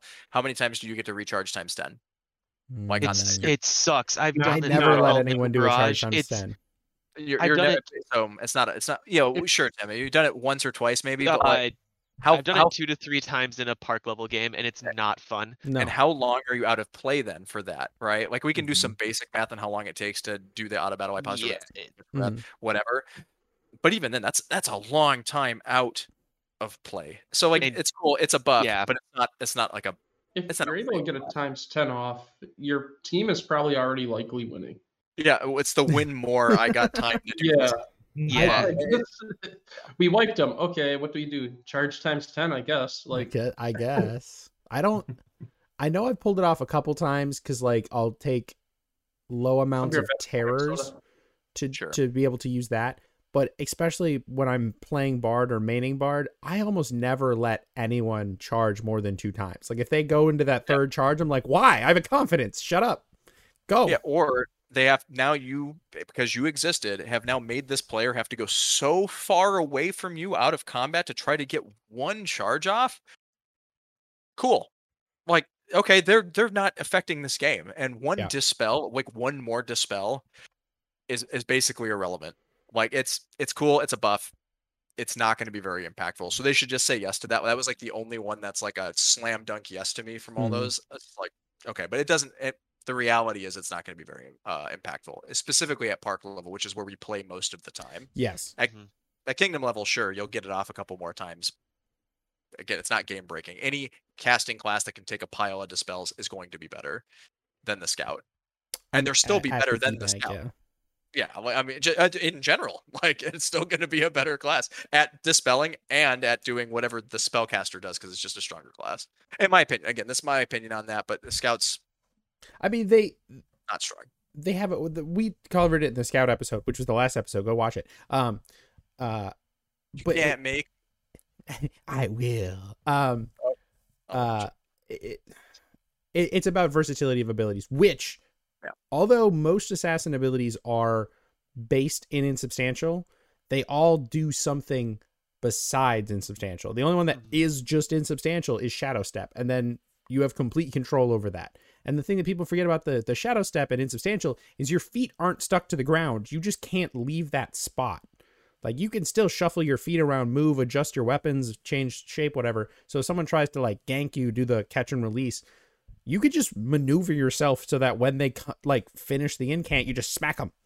Just, I mean, you might die too, but who cares? All of your things are per life. Armor, but yeah, I mean, Yeah. but you're right. You're absolutely right. You're all totally right. You're all amazing. I love all of you guys. Yeah. Okay. I lost my train of thought. It exploded. It got assassinated. All right. Let's just go to the next question. Okay. It would be my turn on the It insubstantial. is your turn on the insubstantial. The only comment I'll say is that I covered it a lot in the last question about one very aggressive manner to run flanks and get back to your team. Really like it. Everybody else has covered that you use it defensively, offensively, pre-casting it, being able to, I step into the, or whatever, I vanish from, I return to the physical, whatever, however Yeah. you want to mess with the casting. Excellent. Very, very cool. It's very strong, and being able to have it kind of queued up for when you might need it is cool. So like great skills, annoying, sure. It can be obnoxious when you have to deal with people who are doing that, but that's kind of part of how the game works, and Mhm. you can still mess them up, and sometimes you make them burn their spell, make them burn their ability. So, but yeah, I think everyone basically covered it. I think I covered mine in the last thing, so that's all I wanted to say is that I covered it basically. It's just something I know it doesn't cover that much, but I wanted to go over the fact that insubstantial is more versatile than just, oh shit, like there's other options. Use it.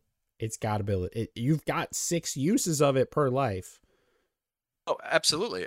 Blink is one of my favorites, especially with like So waist good. high, like crappy terrain. Basically, just the flagging tape terrain where you can go underneath it.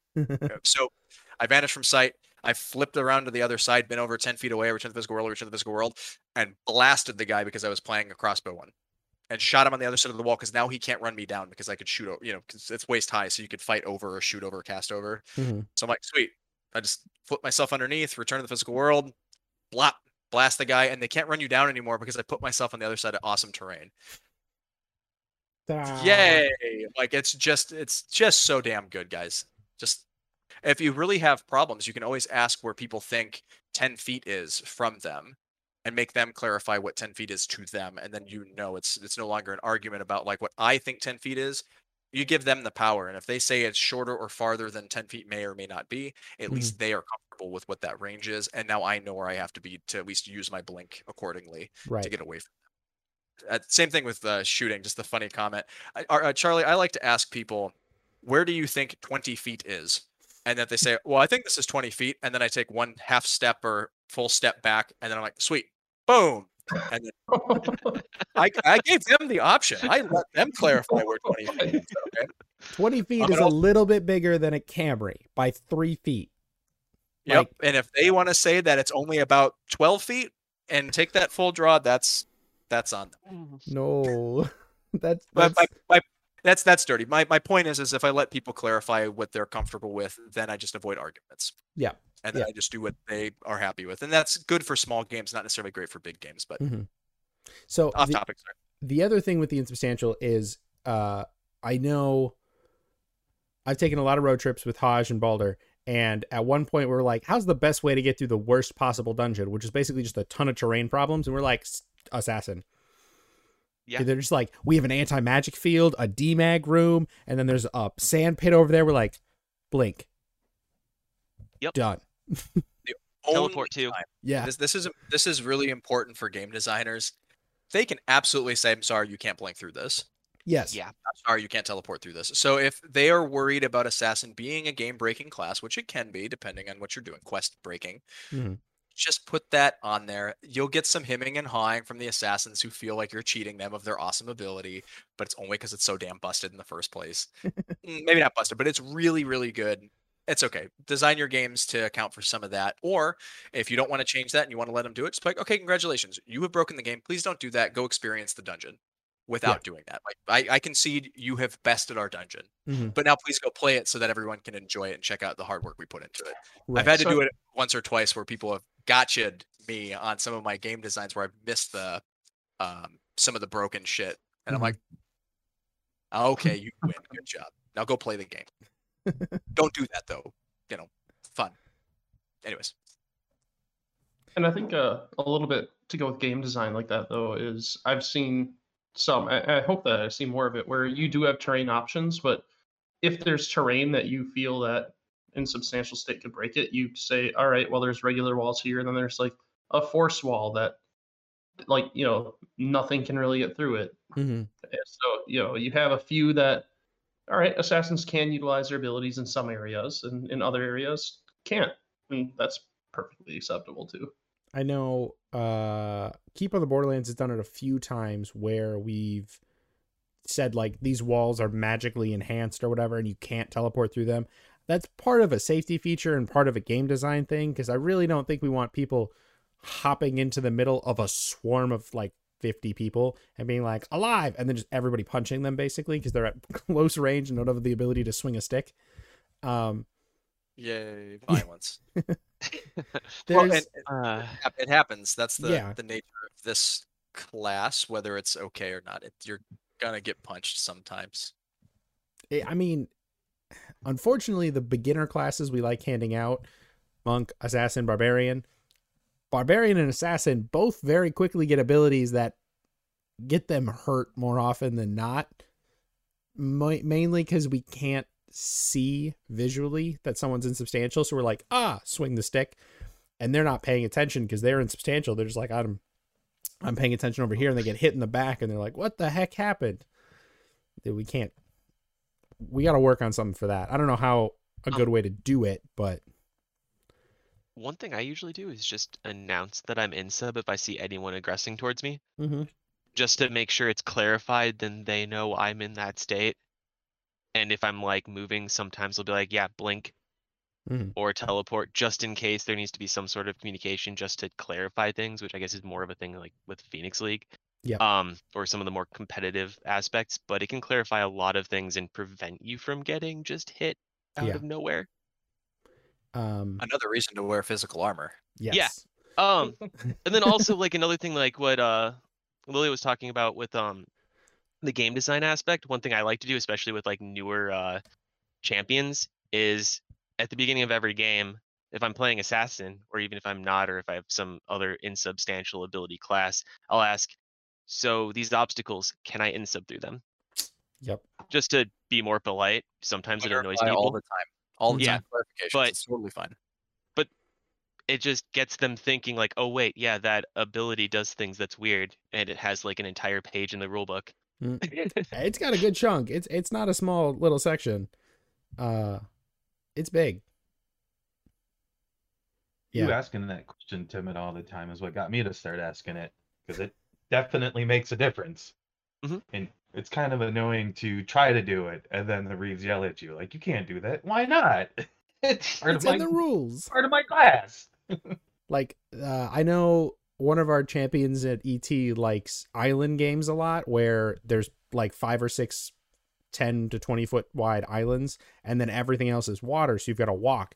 And I know Morty just sprints around the field because he's like, teleport, Blake, yeah. And you're like, great. I'm over here like goose stepping, trying to keep in line real quick, or pigeon stepping, whatever. I'm just like da trying to stay in like walking speed and teleporting over here, running across the field without a care in the world. It's yeah, using substantial. Okay, on to the next question. Recommended tactics, which kind of ties into Battlefield roles, but it's a little bit different.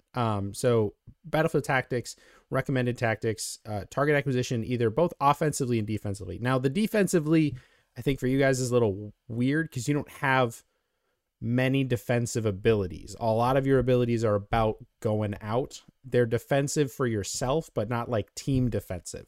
They're protection for your own well-being, less than like defensively thinking like a Harden or something like that. That you get to hand out or something like that. So Jamie, can you start us off with this? Sure.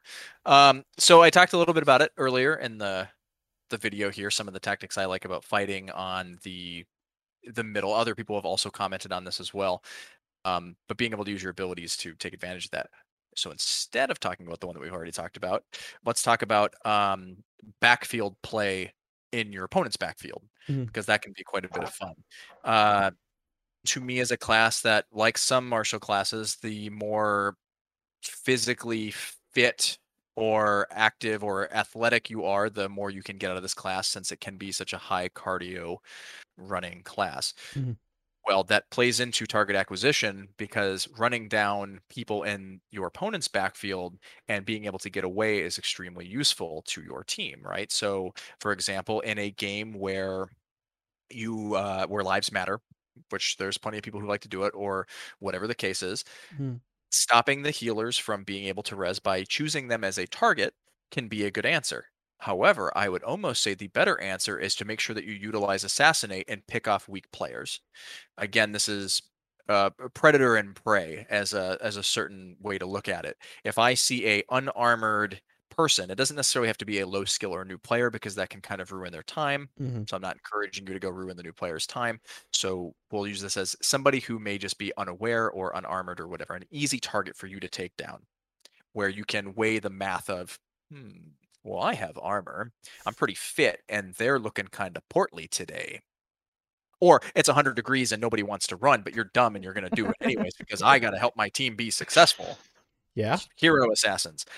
Picking off those players and making sure to assassinate them, making sure they know that they're cursed, will go almost further than worrying about the healer. Because if you build up a big enough queue for the healer to try to res through of cursed assassinated people, they basically can't get through it. We just had a end rain where that was essentially the mentality. Okay, cool. We just kill them more than their healers can res them. Once we have built up a big enough queue, you can invade their spawn, and then you'll take care of the healer at that point. Right. Now, again, that's a smaller-ish. It wasn't a massive game. Like, that's a harder tactic specifically there, where you can kill enough of the other team to then take your team into their spawn. It does happen in large games. We've seen that at some kingdom level things. I mean, sure, some keeps. It's happened where you can push a whole team basically back into their spawns, which is yikes. Hundreds of people playing. Yeah. But that would be, yeah. So to break that down more simply than all the words that I used, you could go kill the healer, or you could just assassinate the weak and make the healer overwork, and then that's less people on the field because now they're having to wait. Assuming the game designers are letting them wait in a queue of dead to spawn in the first place. There's some people who've accounted for this, and they use forced spawning rules where you can't just sit there in dead forever and hold your respawn. You must respawn once you've hit your 30 seconds or X amount of people to spawn in a group, or whatever the case may be. So at that point, you just run up them numbers, and that becomes very, very powerful, or whatever. So it's something to think about. I don't know how many people think about it in that format, but sometimes that's the right target acquisition in my mind. Yeah. I mean, at that point, you're getting quantity, not quality of enemies. You're trying to kill as many as possible and cause problems long term, instead of just relying on your ability to pick off premier targets, essentially.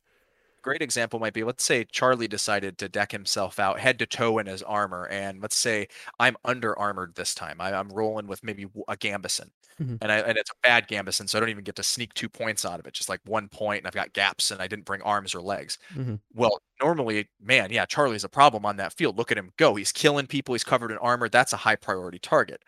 Not for me. That becomes a low priority target. Let him get bogged down with polls or other people or problems or spellcasters, Mhm. and we're going to go pick off the easy targets where I can be successful. And hopefully he doesn't outkill me killing bad players. Or bad is not fair. I shouldn't say it that way, but killing the underprepared or whatever people that aren't ready for that. And that Unprepared, unaware players. yeah, underprepared, unaware. That's a better way to. Oh, I mean, we can say low skill. I don't want to say bad though, because that's not fair. No. Underdeveloped. That's probably better. Underdeveloped would be a better choice. Mhm. And again, don't do it too much. You don't need to kill Timmy 47 times. Poor Timmy. But anyways, I don't want to dwell on this too much, but I think that's a maybe sort of unique perspective on Mhm. target acquisition for the class. I actually really like that perspective. I hadn't thought of it that way before, and that Quantity over it's quality. Yeah. pretty good. Like, I almost want to try that out a bit, see how it goes. And Charlie, you're a perfect candidate for it, right? You're good at the class already. You prefer to shoot, but when you go and run out there with 2 sticks and you are high mobility, you can't catch me. You get to hit and run, which is part of the hit and run specialist I'm talking about. Where you kill these guys and you run.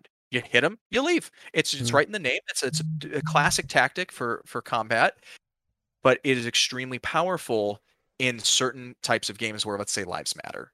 Yes. Extremely powerful. Other game formats, there's other things to do, but I just want to touch on that one because this is where Assassin is the strongest, in my opinion, for Mhm. what their kit lets them do. Right. Timmy, what are some recommended tactics?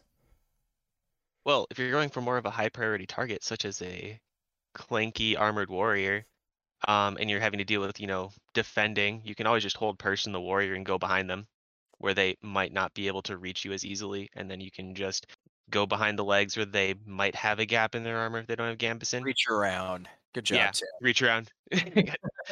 uh, I mean, but that's a perfect use for those weird like assassin weapons of like the comma. It's like it doesn't have to be a long one. It just has to be like a short sword with like a 2-inch little hook at the end that's just foam, and you're like, grab. and just Tap, hitting. tap. But yeah, like you hold person like a warrior in 6 points of plate armor. They're already like irritated that they can't move their feet. Mhm. They might take themselves out of it, but at the same time they're not as mobile, so they can't really do much for footwork, so you've hindered them that way. You can go behind them and then you can just hit them like 6 times and then assassinate them. Make sure you do that when you kill them, because otherwise they'll probably true grit, and nobody likes it when you just killed someone and now they're back and not CC'd, Mhm. and they probably have a shield or like hardened short swords or something like that to deal with arrows and stuff like that. But yeah, like that sort of a thing, especially like in small games, like if you're at your local park and you have like this big clanky boy and you can just do that.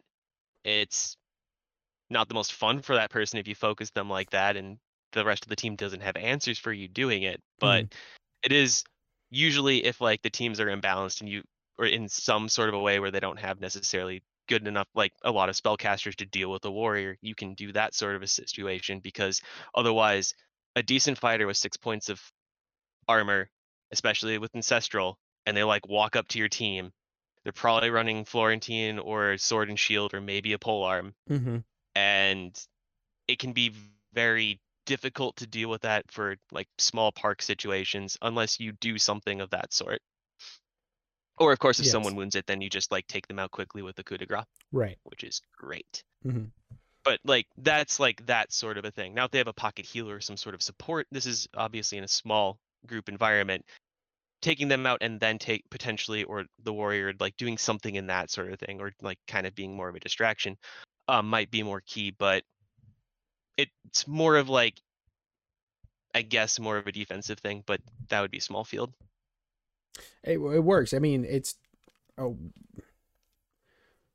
small fields are so weird because the balancing teams becomes very, very difficult. And if you're not balancing teams well, it really shows. And if people aren't willing to like play to the level of their park, like if you've got 2 warlords in a shire, they better never be on the same team because that's just not gonna go well. That's not fair, and I am the victim of this. Well, don't victim shame me here, but You're not at a shire. well, now I am. I'm still banned from my park. Oh, that's right. That's Yeah, well, stupid. whatever. But it comes down to if you can, at least for one game, let people play with their friends, because typically my friends are the people that care most about combat, right? And I will go months, 6 months, sometimes a year, maybe more, where I don't get to play with my friends. I have to constantly play against them. And it's kind of a bummer because I would like to show out with those friends at kingdom level events. So I'm not saying always let this happen where you have warlord and warlord together to, every Mhm. single game. You don't have to do that. But if you're going to run 3 games that day, find one that seems like it could be the least damaging for them, and let them have a go at it. Also, you can even ask, because I promise you, most of the time, if you ask me, like, hey, how seriously are you taking this game? Odds are I'm going to say not at all, and I'm going to goof around and roll around in the dirt or throw things at people or just be bad at crossbowing. And that's my day, and it would still be cool to be able to play with my friend in that instance. Maybe they're taking it more serious, but I'm just trolling around and not taking it very serious. So sometimes it's just ask, like, hey, Right. are you trying today? It's an individual. It changes based on who you have going. If you have someone that wants to keep going 100% every single time, it makes it hard. True. Just please let me play with my friends sometimes. It doesn't even have to be the warlord. Sometimes it's like I can't play with Herc ever.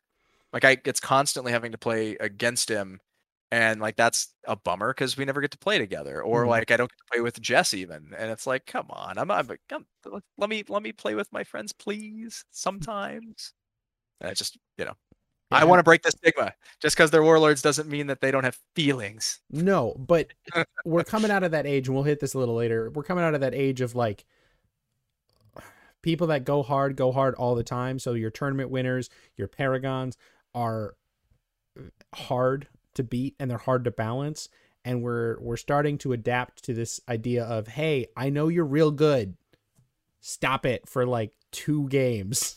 Like, don't try to ruin everybody's day today. We want to have more new players come out and not feel like they don't know what's going on because you just yelled 3 spells at them in 30 seconds. Don't do that.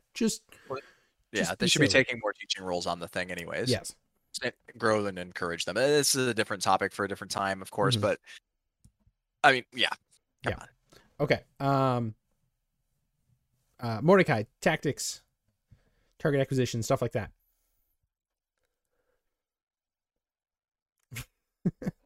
Well, what I had written down was sort of in the same vein of what Lily said. So instead of saying any more, I just want to tell kind of a funny story. Mm-hmm. It's not really. But, you try to target people without armor on. You try to target people that are easier to kill for the most. But one of my favorite things ever is to make sure that the warrior knows that you're there and let them forget about you and then run up behind them and kill them with all 6 points of their armor on and assassinate them. I did it to a couple of different people. It's just so satisfying. It really is, I mean, like, how did I hit you 7 times before you realized to turn around? I mean, it's To count. Yeah. I've had to count for them. I'm just like 1, 2, 3, 4, 5, 6, 7, 8, 9, 10. They're like, holy crap, you hit me 14 times. I'm like, and I got thanked for it because they just had no idea what happened to them. It's exactly that. Exactly. A wild that. guess appeared. So that's all I got on that story. I mean, that's playing a mind game with the warrior, which is really entertaining. You're like, I'm here, and then just like go quiet for a bit and like sneak around, play normal, and then just drum roll. Great stuff. Good stuff. I think that's a secondary tactic to my character. I'm always so loud and annoying, So when I am sneaky, People forget about it. expect it less, you know. And Magnet, what's some recommended tactics? Yeah, so I'm gonna do some recommended tactics for a few of the different ways that you can play. One, when you're an archer, regardless if you're doing archery or even melee, is Jamie kind of hit on it a little bit already. Hit people who are unaware. Mhm. Now, granted, I go for higher value people. Like I usually will try to like get the unaware healer or the unaware wizard, like spellcasters. I like eating up spellcasters. That tends to be like my favorite targets. Right. And you know, some ways to like make people even bring down their guard. Like a way I'd mentioned before is I do archery a lot, and I don't aim at the frontliners of people looking at me. I'm going to be shooting at the people that are looking away from me or looking at a different target. Other archers tend to be a really good candidate for this because usually they're looking at whoever they're shooting at. I Mhm. mean, I sometimes even tunnel vision a little bit too. It does happen. So if you catch an archer that's really focusing in on someone, then it's a good time to loose an arrow on them and hopefully kill them. Mhm. So as for the range game, that's kind of how I usually play it. And some tactics. You are an assassin. Your goal is to blend, and you know, like a good example. I'm gonna keep it as a rather short story here. Is there was a main where I shot all my arrows and proceeded to walk. There's a front line on one side, front line on the other, and it's a bridge to get in. And I walked past Steve or Tom Gutenberg. He's a reeve, and I'm like, hey, just a heads up, I'm walking over here. I'm still alive. And I said it low enough that only he could hear. He's like, oh no, I see that. There's no sword on your head. Mhm. All right, just making that very clear. And I proceeded to just pick up arrows. And then I saw the healer backline. And then I murdered the healer backline. And people saw me after that. And I go running out with half a dozen arrows in one hand, one sword on my hip, and one sword in my hand. And then I vanish from sight, get back on the other side of the bridge, fired those 6 arrows. I proceeded then to drop my bow again and just walk across. And I saw the reeve again, Steve, and I'm like, hey, I'm going across again, just a heads up, still perfectly fine. And he's just shaking his head at this point because I have to go through the front line of the enemies that are, you know, shield wall and everything and just walk on through. Like, nobody asked my state, nobody asked what my status is. They just let me through. And I proceeded to pick up more arrows. And then I did it again. It did not work the third time. I tried it. It didn't work. But Finally caught on. those first 2 times were great. So I mean that can be part of like how you play too. I usually like trying to go for like those higher value targets when I'm in the back line of just if they are a spellcaster, they're usually high on my priority list. I do want to try Jamie's order of priority though, of just hit the people that are unaware, hit the people that are unarmored, and just build up that queue of people that need to get rest and see how that works. Because I think that would be a very interesting way to play this. And then the other tactics, I mean, this kind of fits into like for me at least, like my version of like looking the part and playing an assassin. You got that person hiding in the shadows, hiding in plain sight. Ghillie suits are pretty inexpensive, and if you have forests a lot at your kingdom, like I've had so much fun with ghillie suits, man, and they're pretty cheap. You can get them for maybe like $100 here and there. Mine has lasted me. I think it's like a 7-year-old ghillie suit at this point. And they're not And that all hard you to do- make either. No, and all you do is you run out into the forest before combat begins, and you literally just roll around in the leaves and underbrush and stuff like that. And then as you stand up, you look at the vegetation that's like at shoulder level, at waist level, and you grab some pieces and you throw them into the ghillie suit. And then you just lay back, wait for people, run through. Now, if people see you moving, you're going to look like, you're going to look like you're Bigfoot walking around the forest and they'll spot you pretty easy. But if you stand still, you'll have people that will walk past you. And then you can shoot them from behind and kill them. I think the first GAC I brought out the ghillie suit. I think I was doing Druid Archer at that time, and this was way back at the Greystoke Forest. And I think Jamie was actually my target for that one. I think I shot him in the arm, And I don't know if it was Jamie or Cue Ball that spotted me, but only one of the people in the group spotted me, and I was standing still, and they're calling out like, "He's right there! He's right there!" I'm just standing there like, "Nope, nope." And then I shot a second time, and then everybody saw me, and then I had to run. I wonder if that was my first GAC. I can't I think remember. it was you were with Cue Ball. Yeah, I ruined that GAC, which was excellent. That's when I had stole there was that sign in the forest that said, "Do not take these runes" or something, right? And my whole goal, because I was such a new player, was, well, the dumb adventurer would do this. I would absolutely take these runes. So we stole them. And the answer for a while, which was pretty funny, was that the enemies became invincible for a long time. And I'm pretty sure we had a lot of sprinting and jumping through the terrible brush. And eventually I got asked to return them because it had eventually broken GAC, because at that time I was pretty good at running, and I'm kind of fat and old now, but it was something else. That was a really neat experience. And I do remember being shot at from some kind of bush thing in the woods. I'm pretty sure I lost a bow as well at that event. Yeah. It was like late and dark and terrible. It was awesome. It was, the ghillie suit thing is very cool, Charlie. You're like the only person I've ever seen do it. I would warn you, though, if you do it in Texas, there's a lot of fire ants and scorpions and snakes and shit. So if you're going to go roll around in the woods, just be mindful you're going to probably pick up some critters. So I think biting you is just keep it in mind. I you know, for the out of state Texas people, the scorpions don't like it, and the fire ants are literally everywhere. Our fields that we play in regularly for park are just fire ant mounds all the time. So Wow, I'm That's terrifying. glad we don't have that. no, it's Yeah. awful. Everything hates you here. It's kind of like Australia, but you know, less bad. So a good tip is know your local wildlife before rolling around on the ground with a ghillie suit. Do a little research, some make sure you're not rolling around in poisonous plants or dangerous plants. Yeah, okay. Just wear long sleeves. You're good. Do And some shorts, forestry, not shorts, but pants. Pants. Long sleeves, pants. Oh, and then the very last thing I want to touch on, and this should be it for the recommended tactics, is keep your throwies in an inconspicuous place. Like pouches usually work pretty dang well. Like I carry like 2 of them on me, and there'll be times where like I'm out of arrows, and the person will notice that, and I'll have a sword at my hip, and I'll also have a sword in hand. But if they don't see that enchantment strip to show the weapon's poison because I already used it or did whatever, or they'll even declare like, "Hey, is your weapon poison?" I say no. They'll usually charge.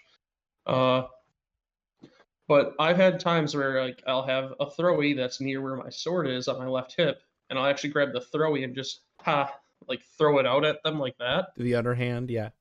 And then sometimes it hits them, and other times they'll try their best to dodge it out, and then you just grab your sword and boop, and you hit them, and they just totally flinch out for a thrown weapon. They're like 5 feet away from you, not really in threat of your sword yet, and they're not in threat of you, but that just completely interrupted their movement to that you can just go on and tap them and take them out. It's the surprise effect of any projectile is a huge benefit. I know the warriors and the paladins and the anti-paladins talked about javelins in like a downstick position, and then you just up and throw it because it's a javelin. It acts as a downstick when it's in your hand, or a javelin when you throw it. For little hockey puck. I mean, I'm pretty sure, Timmy, you can hide a hockey puck in your hand and hold the sword. Like, that would be a little weird because of the size, and like wearing gloves would be kind of that's a hard. good point. With You the can gloves, it might be kind of tricky. you can kind of do it. But like hiding the puck in your hand would be really easy if it's an open hand. You just throw it out. Okay, so the assassin doesn't have that many abilities compared to like casters who have a laundry list of things. But you do have a decent chunk. Are there any hidden gems in that, or does everybody pretty much know about all of those? I know we talked a little bit about the hold person can kind of be a lifesaver every once in a while. We've talked a lot about Blink because Blink is just beautiful. Settle on all just saying, like we did the one time, what we think the best ability in the class is. Let's do that. All right. So on 3, you guys are just going to yell out what you think the best ability is. You ready? All right. 1, 2, 3. Crossbow. Shadow step. Actually, bounces count would probably be the best one. I was on mute. Oh no. Ah, You ruined it, Charlie. You I'm ruined it. sorry. this went great. This went so well. It was way better the first time. I mean, That's my answer. That's really probably the strongest ability the class has. yeah, Because you said best ability. I mean, yeah. I mean, the Your favorite, whatever. There's nothing hidden about like this class. Everything No. has a purpose, Yeah. you know. And something so overwhelmingly so. Half of why I said crossbow is because like I think it's undervalued, so like it becomes kind of a hidden gem. It's not necessarily an ability exclusive to this class, but it kind of is because you know bows and things, and there's not very many crossbows, so it's No. kind of fun. true. I mean, you could kind of call the light throwies as that hidden gem because you are the only class that gets it. You can take a metric crap ton of those things. So many. Also, Also, many. you can do, the kit is so solid that you use all this kit on such a regular basis that it's hard to say something's a hidden gem. Right. Even like going over use cases of certain abilities and stuff like that, like it's not all that hidden, I would say. At least I don't know, it's hard to find something where it's like, yeah, this is low key OP or something like that. Right. We know most of it's already OP. We just love it. I mean, Blink, if Assassinate is taken correctly, like people are taking the cursed state and actually telling that healer when they're trying to respawn them that, hey, I've been cursed. If that's happening, Assassinate and Blink are probably like two of the most powerful abilities in the game just because of their straight up effect on the field. I mean, a 50-foot radius in Substantial where you're free to move is amazing. And then unlimited use of it, like cursing someone. Cursed is one of the most destructive states in our game that everyone forgets about because it's just, oh, it's cursed. And because we do respawns, we'll talk about this in a second. Hold on. Respawns are a different problem, but let's move on to the next question so we can keep powering through this. Skills are things you want to focus on to get better. Magnus, you want to start us off with that? Sure. One to focus on, and this can be done, and it will help you in several classes. And something that I still struggle with is get better at throwing things. Getting better and knowing how to properly throw something will get you better at throwing spell balls. It'll get you better at throwing your own throws. Also, as I've learned last year at Spring Word, knowing how to properly throw something can also make you better at doing wrap shots, stuff like that. Yeah. I never grew up with a sport that taught me how to throw, so learning how to throw was me and Clalibus sitting there throwing a Gatorade bottle on like a Friday evening at Spring War, and I've been working on it, but I mean my shots have gotten better, and I can actually throw a light throwy now as well with like, it's something that can actually not just be laughed at and veer off like 8 feet from the target when they're 10 feet away. Like I can actually aim in a general direction of where somebody is now. So that I did most of my assassin run when I was making it push for Paragon with archery, which once again archery can help out with several other classes too. I'd definitely say if bow is something that you think you'd like to do, pick it up, get good at it, get skilled at it, and it's going to help you in other classes as well. Like that's the big thing I like to look for is what can you work on that can overlap to improve your game in other classes. Yeah. Because if you can focus on a skill that gets you better in multiple areas, that should be the, kind of the zone where you'd want to be. At least for me. Bow crosses over into a couple. I mean, stick skill crosses over into all of them. Yeah, exactly. Just getting better at some of our physical aspects of our game is always a good trick. Yeah. You can also practice incantations to get faster at them. Assassin incantations are already really quick. We have poison, which that's a ×2. But I mean, Shadow Step and Blink, which are gonna be the ones that use a lot, are Mhm. one-liners. I mean, Assassinate is also a one-liner. A Hold single person word. and hold person, coup de grace ×3, teleport ×5, so you can get better, I guess, at saying I command thee to stop, or death shall come for thee, or I travel through the aether. Mhm. I try to look for words that like you'd stumble into sometimes here and there. Assassin doesn't really have a whole lot of those. Like Wizard has a lot of spell casting that Yeah. if you were to do it for your first time, you might stumble over the incantations a bit, and Mhm. if you stutter it too much, it might not get called. It's Also, oh sorry, go ahead. the hold person is one I think that you probably have to work on, because I know there's been a couple times in our past episodes people have complained that like for a while they thought the hold person incant was I command thee stopped. Yeah. Because people just were skipping words entirely and they were just like I command thee stop, stop, stop, stop. Like basically they're just yelling stop at them and thinking that's a spell.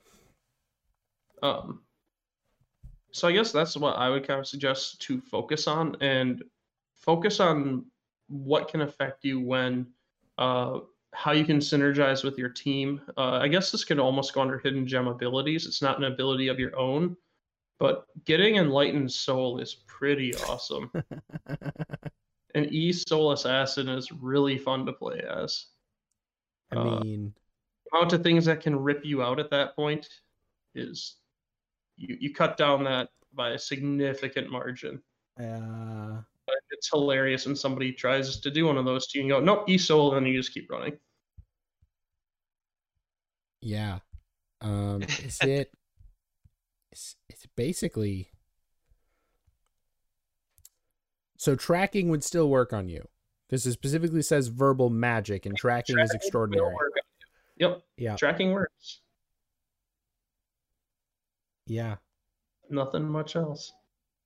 Just keep coming back to that scout getting to track you out. Mm-hmm. Jamie, Jamie said, yes, make him play scout. Jamie, what are some skills you want to focus to get better on?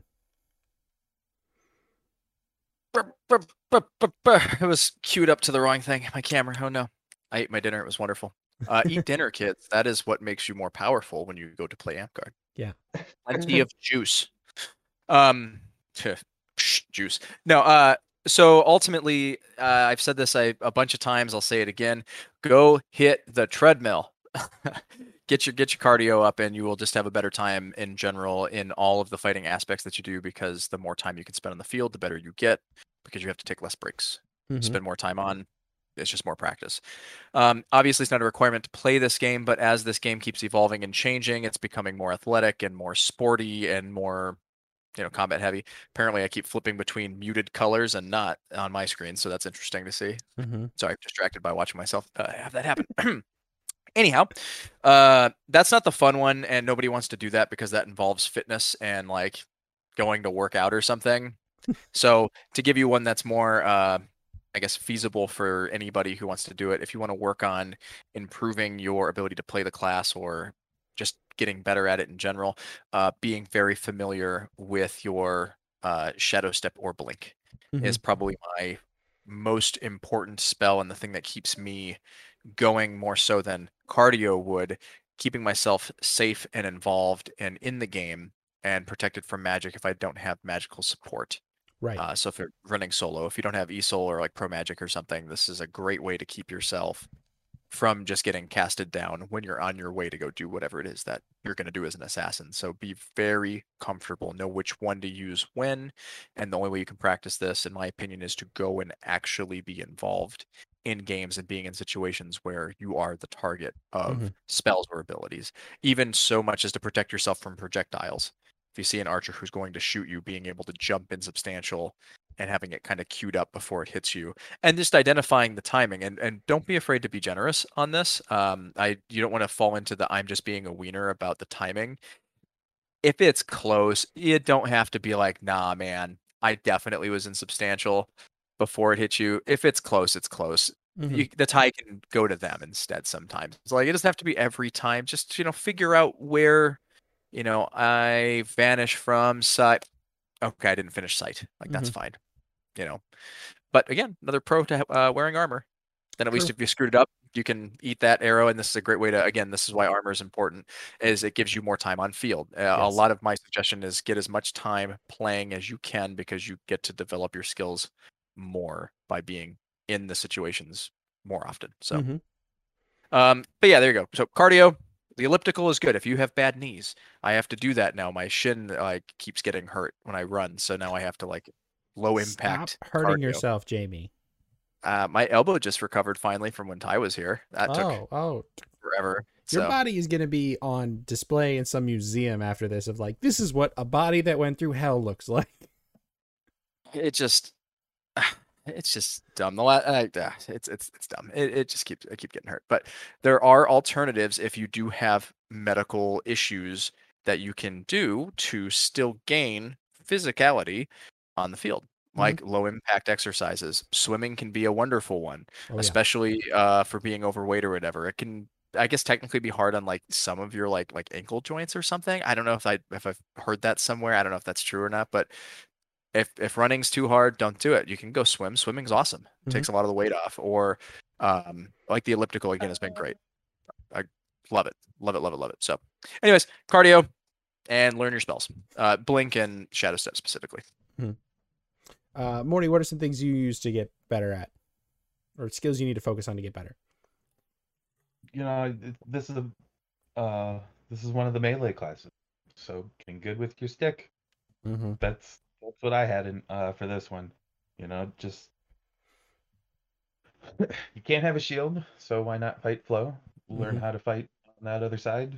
You know, if you learn how to fight left-handed, if you're right-handed, then you can throw with your right hand and still be relatively decent with your left hand. Mm-hmm. Yeah, that's all I had for this there.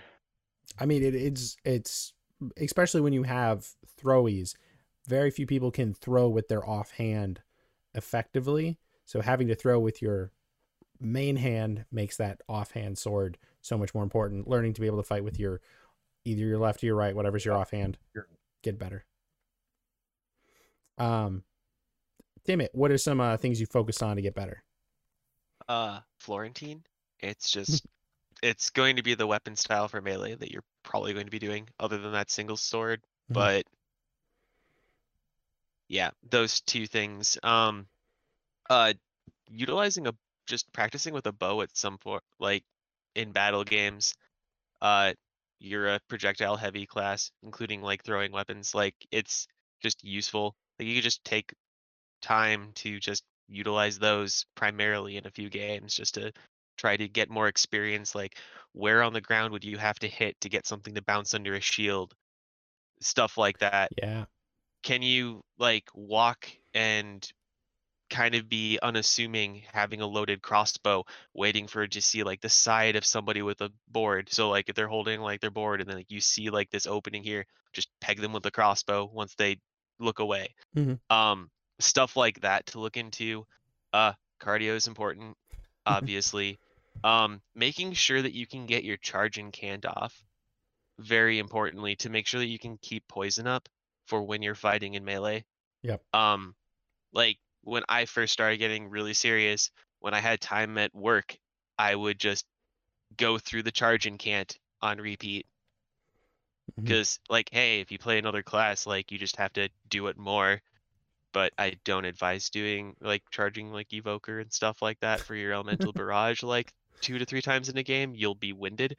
Other class, but still charge in can't, which is variable in like all classes in Amtgard that have charge abilities.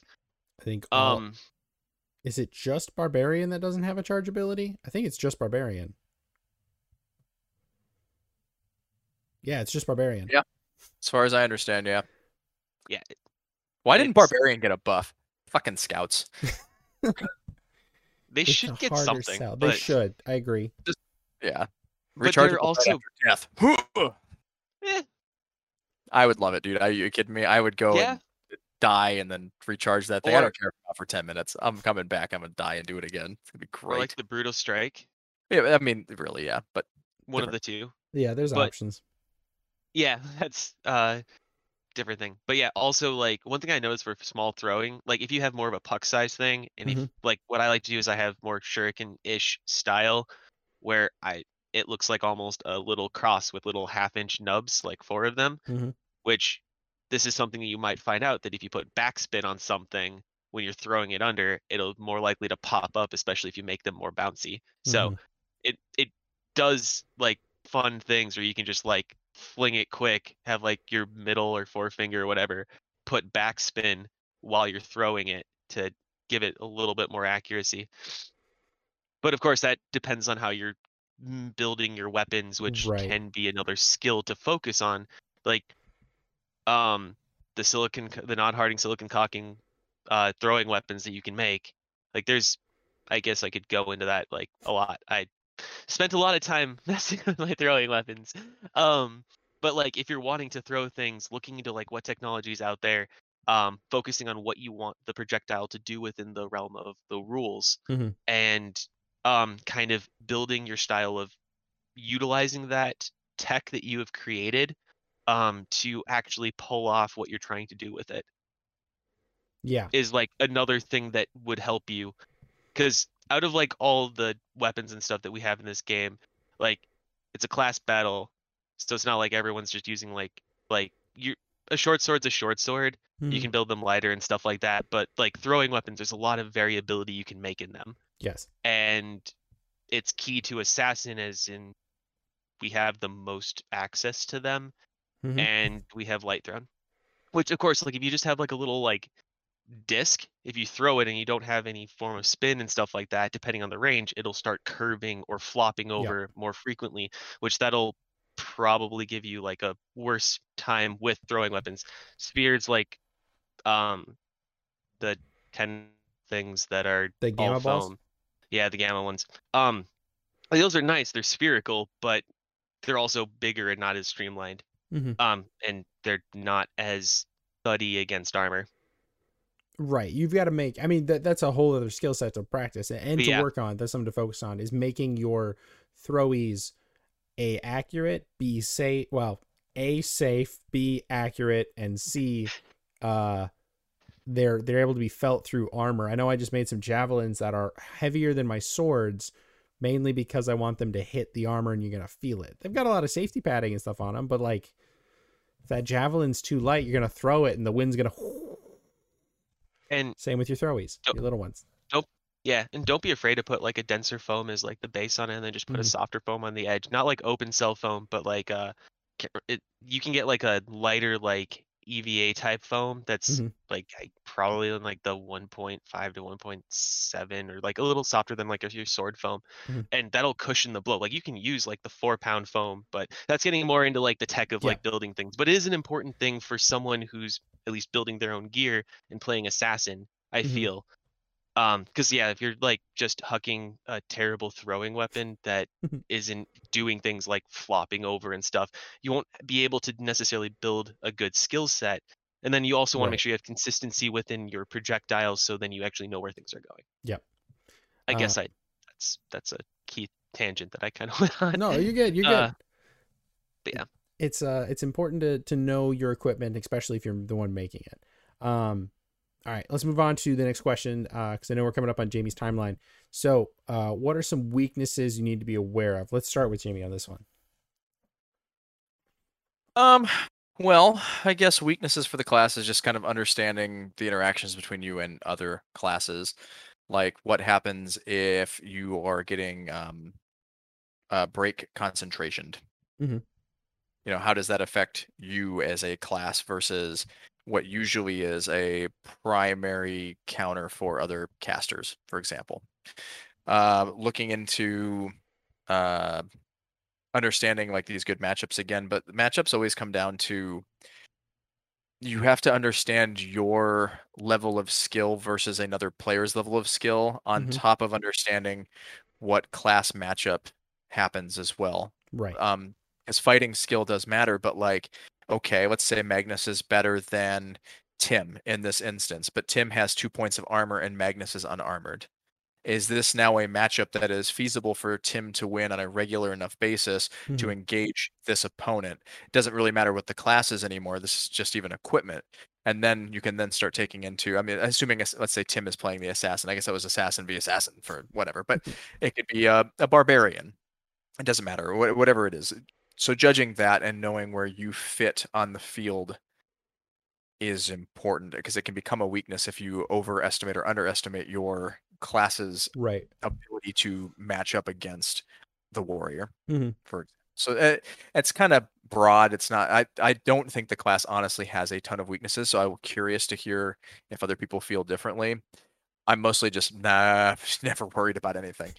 I just cool. I mean, nothing you can't run away from. I guess, like, oh no, this is a thing that I don't want to deal with. There's like 8 people. Okay, I'll leave. Mhm. So Yeah. Yeah, that's I hate not having like real content for stuff, but in this case, I don't know that there is much of a weakness to the class. I mean, that's kind of a good I don't know if it's a completely good thing for the balance of the game, but it's a good thing for the class, definitely. I guess you could call it a weakness of just in its balance. Yeah. Right. Like it doesn't get a shield. It doesn't get more than 2 points of armor, right? Like, but I don't even count that as a weakness. It's just a reality of this is what the class gets as the class. So like, yeah. Mordecai, what's some weaknesses you see? A good question, because I literally wrote down there is no weakness. Perfect class. So Yeah. All right. if anything, the fact that it doesn't have much armor, I guess, is the only thing I could think of.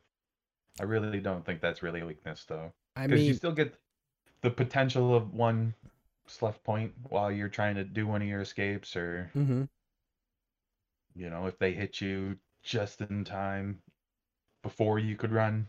yeah. But, I mean, yeah, it's I'm in.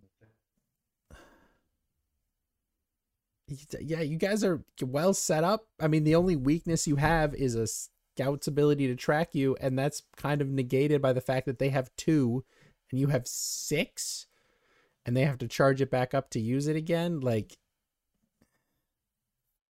And then it just comes down to the matchups, like Jamie said. Tim, do you see any weaknesses?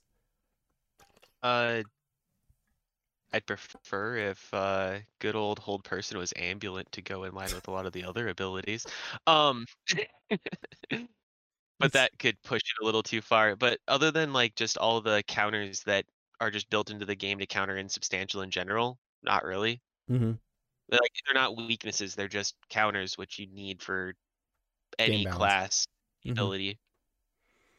I mean, you want to be aware of them. Like, you want to be aware of the Dimensional Rift incant. You want to be aware of the Banish incant.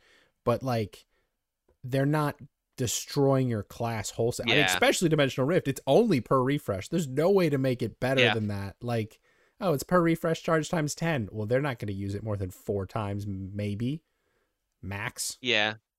And, like, Banish isn't even that terrifying. It's like, ooh, you used one of my 6 insub abilities. I just get to go back to base.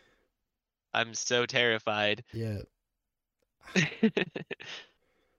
Tracking, on the other hand, can definitely, in the wrong situation, be very terrifying. If it's used strategic, I mean, most abilities, if you use them strategically, they're going to change. They're going to be fundamentally good. But tracking has that ability that if they are using it correctly, they're going to screw you over a little bit more than you could be prepared for if they're being tactically sound. Yep. Mm-hmm. And people don't usually use their G release on like an assassin necessarily. Yeah. It's better on cursed. Or I guess that's another thing. Like it is a thing. Like, most people don't see they see the frozen warrior on their team as a higher priority than the run by assassin that's insubstantial. They'd rather get that warrior back up and running than take that assassin out of insubstantial with that per refresh ability. So yeah, it's a bit of a trade. Magnus, you see any weaknesses? So not a whole lot within the class kit itself. It does come down similar in a way that Jamie said, kind of like the matchups that you see, knowing when to go in and when not to go in. And are you able to take on what you see in front of you? Mhm. I'd say, this kind of also goes into play with like either common mistakes to avoid or the three like things that you wish you knew when you started playing Assassin. Mhm. When I first started playing, I definitely bit off more than I could chew on more than one occasion. Mhm. I mean, you can say that pretty much about any class, really, but there have been some matchups where it's like, oh, I can go in and win, and nope, I can't, and then I die. Um, they can be very, very good in one-on-one scenarios, but then there's other times where you just it comes down to having just a vast knowledge of the game overall, really, Mhm. of what can this person do or what can happen, or even down to your target. So some of you may know Steve, Tom Gutenberg, Mhm. very fast person. Yep. Yep. I charged at him one time, like, oh, I'm going to be able to reach him in time. Well, he's also very good at quick incants, and I got Icy Blast, and then I got Shattered. And, I was confident enough that I could have made it there first.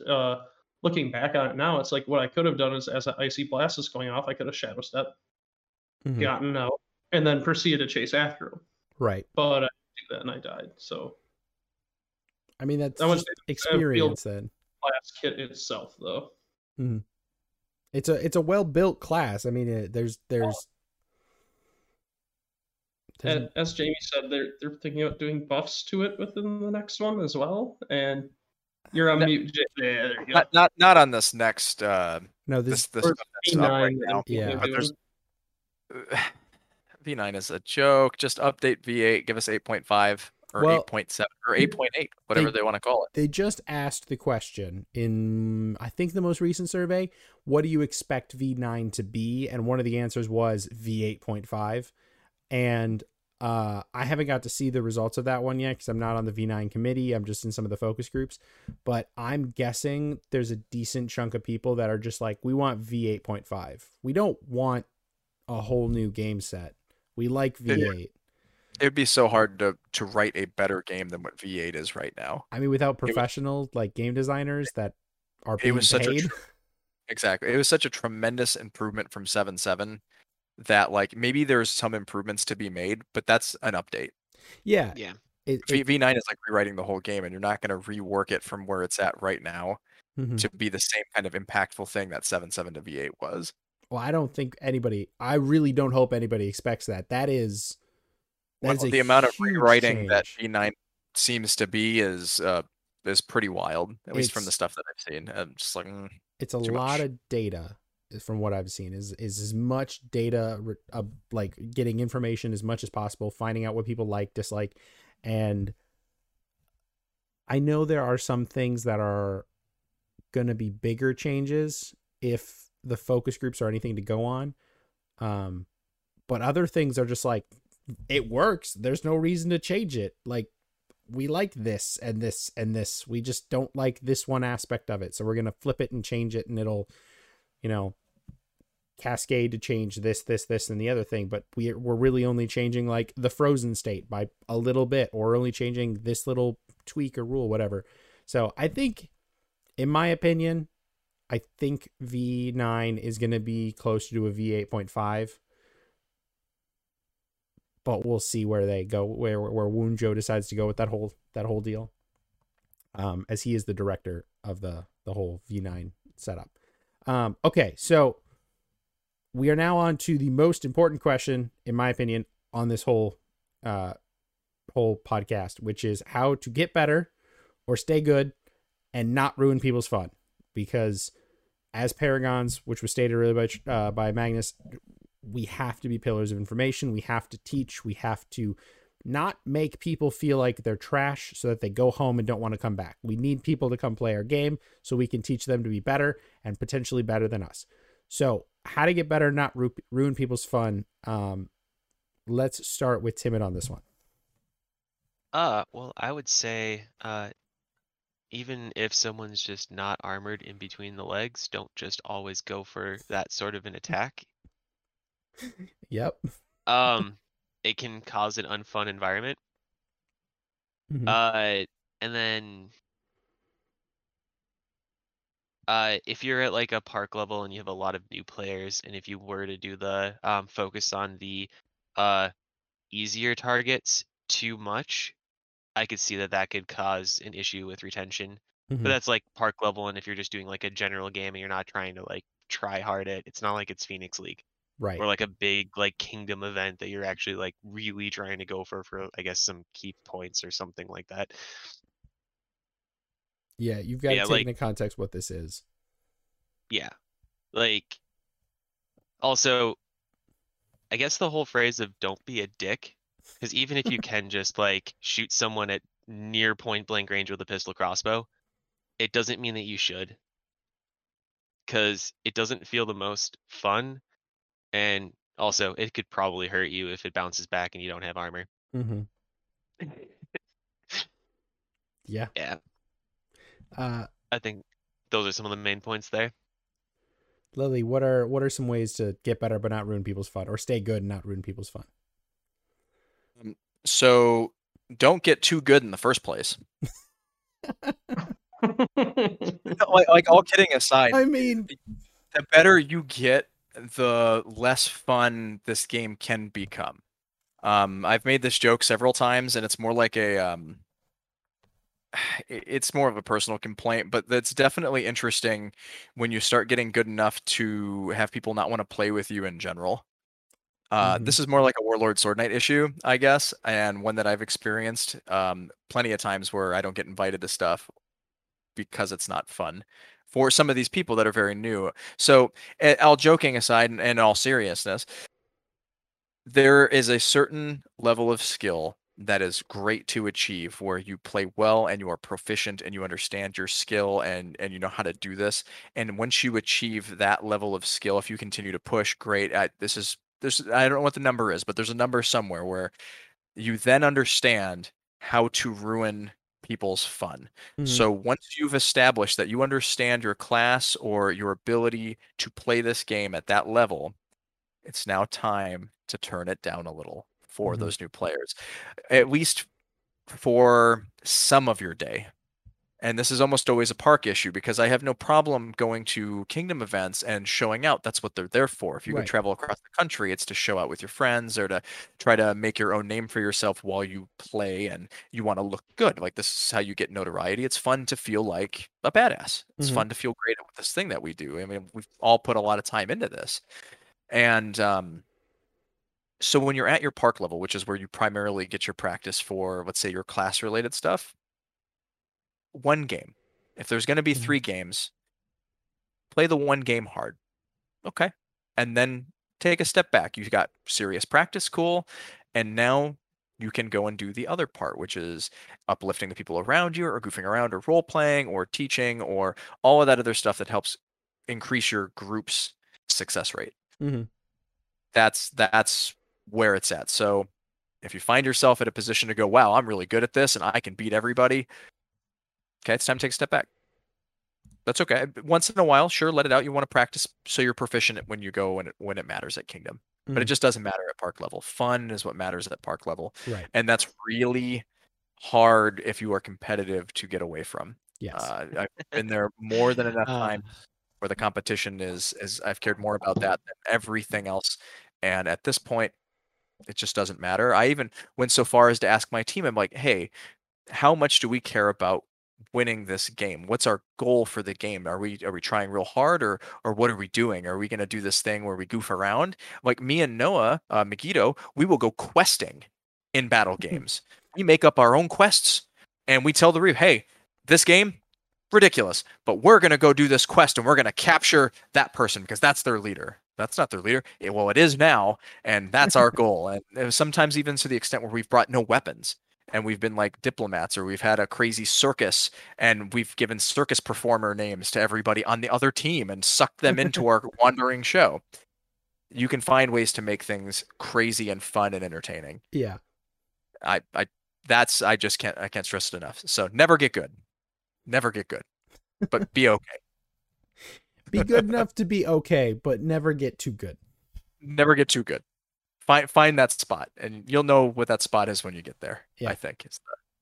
Anyways, that's enough for me. Mordecai, what are some ways to get better but not ruin people's fun? So I originally wanted to abstain from this question just because of the amount of people that have told me that I've ruined their fun. But things that I've tried to do is purposely nerf myself. Fight left-handed. Mm-hmm. Fight with only 2 arrows. Fight with, just throw your throwies out, and then you can only throw them when you go and pick it back up. I never really considered myself too competitive, but I wanted people to know that I was good at Assassin, so I did probably go a little overboard. Now that I've achieved that Paragon level, I could see what Lily was saying about, trying to make sure it's a lot more fun in the park level, so teaching people things, just keep current with what the class can do. I don't think there's anything else to say. All right, and that's the secret, though, right there. What's that? The secret is to build them up, because then you get better. So, like, don't get me wrong. Right. I say, like, don't get too good, but my goal is to continuously grow no matter how good I've gotten. I want to continue to push it and bring everybody up with you. That's the teaching part, right? You make everyone else great. You tell them how to beat you, like where you're weak or whatever. Now suddenly they can work on that and they can become better. That pushes you. And so you secretly are getting extra practice to become even better than you were by making that better. All right, and Charlie, what are some things you want to get, or how to get better but not ruin people's fun? Yeah, so the ways that I've done it is kind of similar to what Morty had said. Is I will do games where it's like, all right, I'll have one game where I just do all archery. I'll have my one game where I go with my whole kit. But then another game I might say, all right, I'm just single sword, and I'll only do single sword. Or I'll bring 5 arrows out, and if I run out of arrows, I don't have a melee weapon. I have to scramble and use my hold persons and use my, all my kit to be effective. One that I was trying to consider to do, which I never got around to doing it, actually going in with 0 weapons, like finding an objective-based battle game at a park level and using just your your blink, your shadow step, your teleport, and use all of your insubstantial abilities to get around people and spy stealth your way through without ever using a weapon. Capture the flag, dog. That's where it's at. Exactly. Like if you can do capture the flag, like we had one where it was Marshall, where it was just it was ring the bell, and I asked if I could go in with no weapons and ring the bell with my bare hands, and that was pretty dang fun. I managed to ring the bell a couple times too. But like all the things like that, there are ways that you can still challenge yourself and hopefully, keep it fun for everybody else. And a lot of it does come into too, like it's fine to you don't have to take every single game at a park level seriously.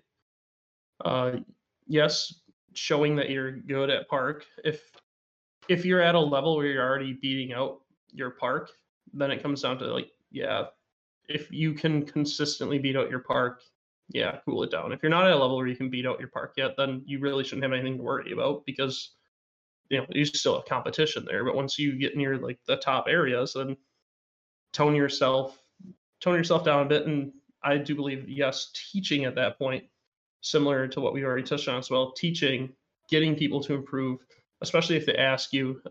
Timing does come down though. I had a game where somebody got upset. I had killed them a couple of times, and I came up and I was like, "Hey, this is what I did, this and this," and they didn't want to hear it right at that point. They're like, "No, I don't want to hear this right now," and got kind of mad at me. And it's like, "Oh yeah, I just beat this person a few times, and now it's probably not the good time to be like, well, if you did this," but I talked to them maybe an hour or two after the battle, and we talked about it and more receptive stuff like that too.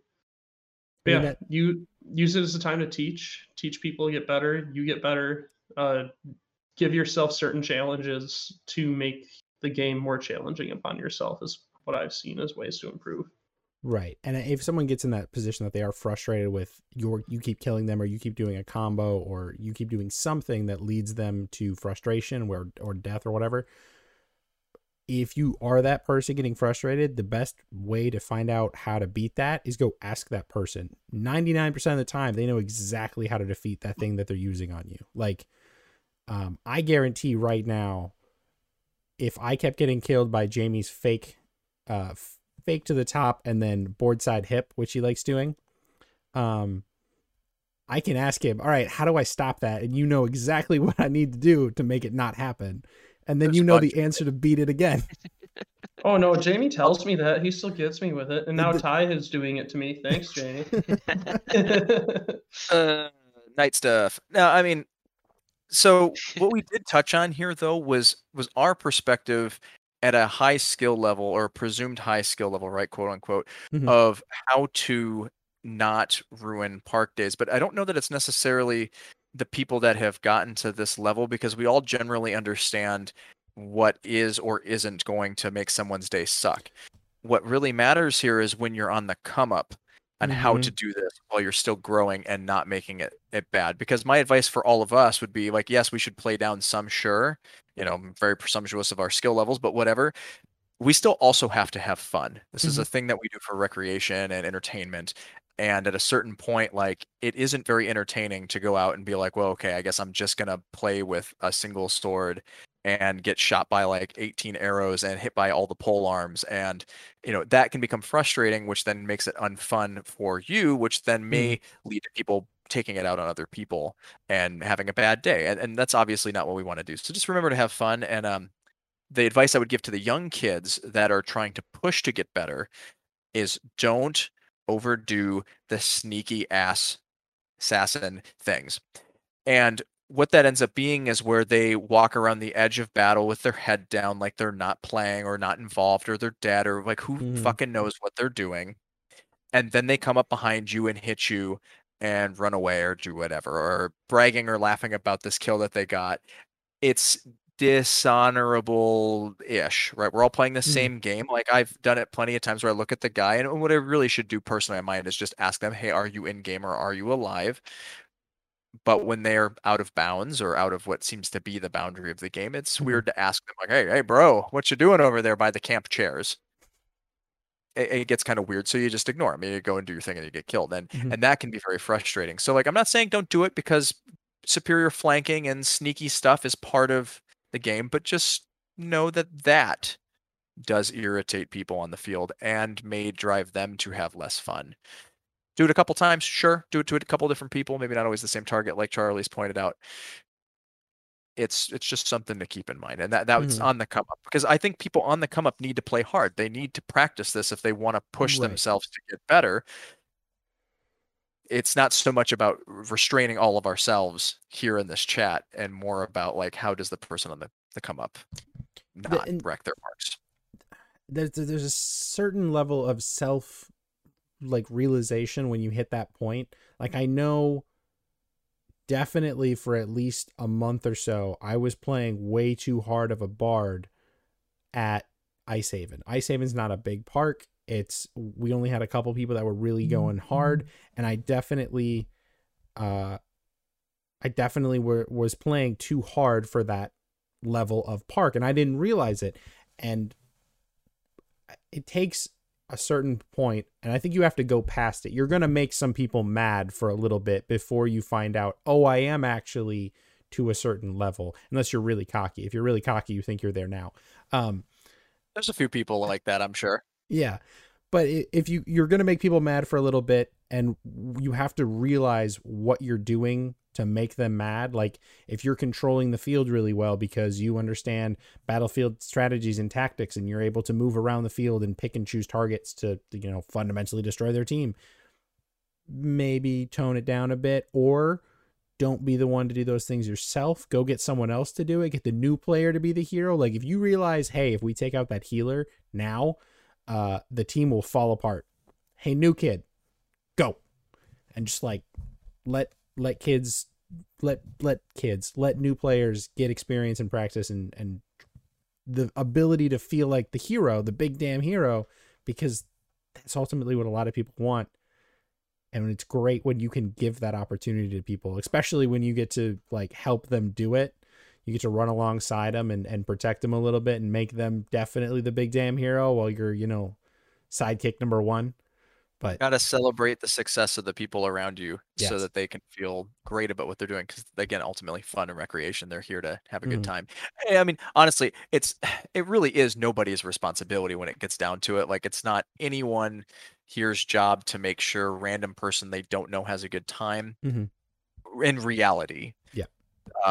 The whole knighthood thing would say otherwise, and at that point, like, there's some obligation to uphold that. But at the grand scheme of things, it really isn't. But that's no fun. Yeah. So let's build everybody up. It's more fun. make everyone have some fun. Okay. Now on to a question that we've been touching on for the whole podcast, and it's one that I don't have an answer to. Like, in all honesty, it's a question that frustrates me, but cursed is not taken correctly. I want to say 60% of the time. Like, I feel like it's taken incorrectly more than half the time, and it's just not. People just get cursed and then forget about it or don't care about it. And especially in those games where it really matters, life pool games and games where people need to be resurrected, it matters a lot. And we need to find a way to make it be taken more correctly. What's your guys' take on this whole fact that you guys have an ability that is straight up being ignored a decent chunk of the time? Let's start with Magnus. You're muted. Thank you. So I think at a park level, I don't really see curse not being taken correctly. I'd even argue that, even at larger park levels or like park meet days, like large events that are not Kingdom yet, I don't see it happen as much. At Kingdom, I can say that I have seen it happen here and there. I'm not sure how big of an issue it is, because usually if I'm in an area where I'm assassinating people, unless I shoot somebody within 20 feet, I'm running. Like, I'm running away. I'm usually doing a hit and run or doing some sort of thing. And a lot of this goes on to the hope of, well, I hope these people are honorable. And beyond that, it also comes on the hope of, I hope these people know the rules of the game. It shouldn't be the assassin's job to police other people's actions with how they take something, whether or not they take it. It technically shouldn't. Not saying that it doesn't happen, though, because I have seen it happen a few times. I think a good way to go about doing it is you yell assassinate, and you can say something like assassinate cursed. I think Jamie touched on it earlier, like assassinate you're cursed, or something along those lines, so that they know that you just applied a status effect on them. You aren't just saying assassinate for the fun of it to be like, haha, I got you. It's Right. No, this has an actual game effect. You are cursed. You just became significantly harder to res, and you just really got to hope that player takes it. I have seen on a few occasions, and the occasions I've seen, I can count on one hand, and usually like the healer will run up and swift res the person, or they'll summon them, swift res, do whatever, and you can just yell, no, I cursed them. Sometimes the healer didn't see that the person was cursed, and they're running up trying to make a play, and they'll do a swift res, and then sometimes I've seen one where the player that I killed kind of gave a look and then ran off, like a look at the healer. And other times I've seen it where somebody's like, no, I'm cursed. You gotta do something else. I'm not sure how big of a problem it is, though. I personally don't see it as much of a problem, and I think it's something that just comes down to people understanding the rules, people maintaining honor, and it not really being my place to determine whether or not they're being honorable. It's on them, on the Reeves, on whatever. If I'm actively playing in the battle game, it's hard sometimes because you can kill somebody, but it's hard to be like, I shouldn't actively be making calls on the field if I'm not a Reeve. Right. And I don't think this is people ignoring it on purpose the majority of the time. Yeah, I don't think so either. I don't think it's malicious at all. Like, just straight up forgetting they were assassinated. Because it is such a commonplace thing when there's a lot of assassins on the field every time an assassin kills somebody within 20 feet, they normally Yeah. should be assassinated. So it's like a commonplace thing, but it should be more actively taken or actively remembered. Mordecai, what are your thoughts? Well, I wonder if saying it so often in the game, if it just sort of makes, people just kind of, okay, he's just saying, Mm-hmm. like it's almost like you say it so often that they should realize that it has some sort of ability, some sort of effect, obviously. But again, you say it so often. I mean, is there people who say it right after they hit people, like, and it doesn't actually even trigger, So Mm-hmm. making sure that the person is dead, looking at them, saying assassinate right in front of them, those are things I've tried before. But Magnus said it too. I don't really see it being an issue at park level. It's more just the really big games when there's so much chaos going on anyway. Mm-hmm. This is a good question, Merrick. I'd like to know what these other two have to say. Dimit? Okay, I think there's like a few potential issues. So one of them can lead into like a whole nother discussion, which would be deaths don't always matter in a lot of games. Yes. So if you don't have something where you have like a middle ground of 45 seconds or something like that for all deaths, or some like life count thing where actually healers are like useful in resurrecting, and you just go run back, you like tag the thing and you count to like 10 and you're back, Mm-hmm. like you're not interacting with that particular ability.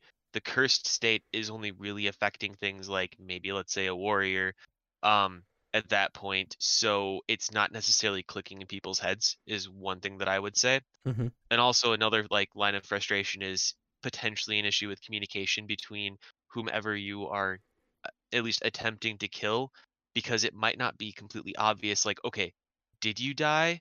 Am I just going to hit you and say assassinate in preemptive things of expecting you to die, where someone might not necessarily be as obvious to try to make sure you get that kill trigger off.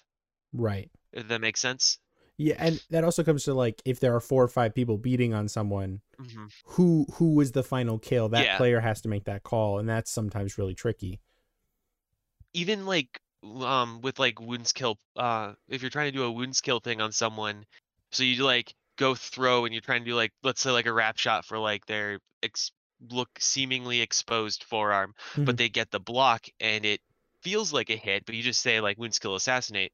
If you don't actually hit them, your wounds kill ability doesn't go off and you wouldn't have killed them. You still have Mhm. your poison and stuff like that, but it's like situations like that where I could see some person nearby that wouldn't necessarily like know how the interactions are supposed to play out, expect maybe think that assassins are just saying assassinate just to say assassinate if they haven't read that.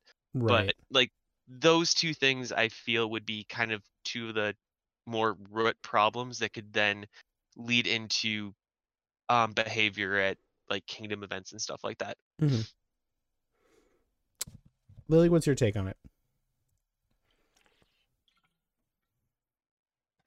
So it's all about like perception, right? Mhm. It's hard to say how often someone's cheating you in general, whether it's intentional or unintentional, and that's even just in fighting, right? So at this stage in my personal AmpGuard career, I try to look at it like there's just a certain level of things that get missed, whether it's on purpose or not, and I Mm. don't care whether it was purposeful or not purposeful, because it's just part of the thing that we do because we're all human and we're not a computer game. Mhm. That shit's just gonna happen that way.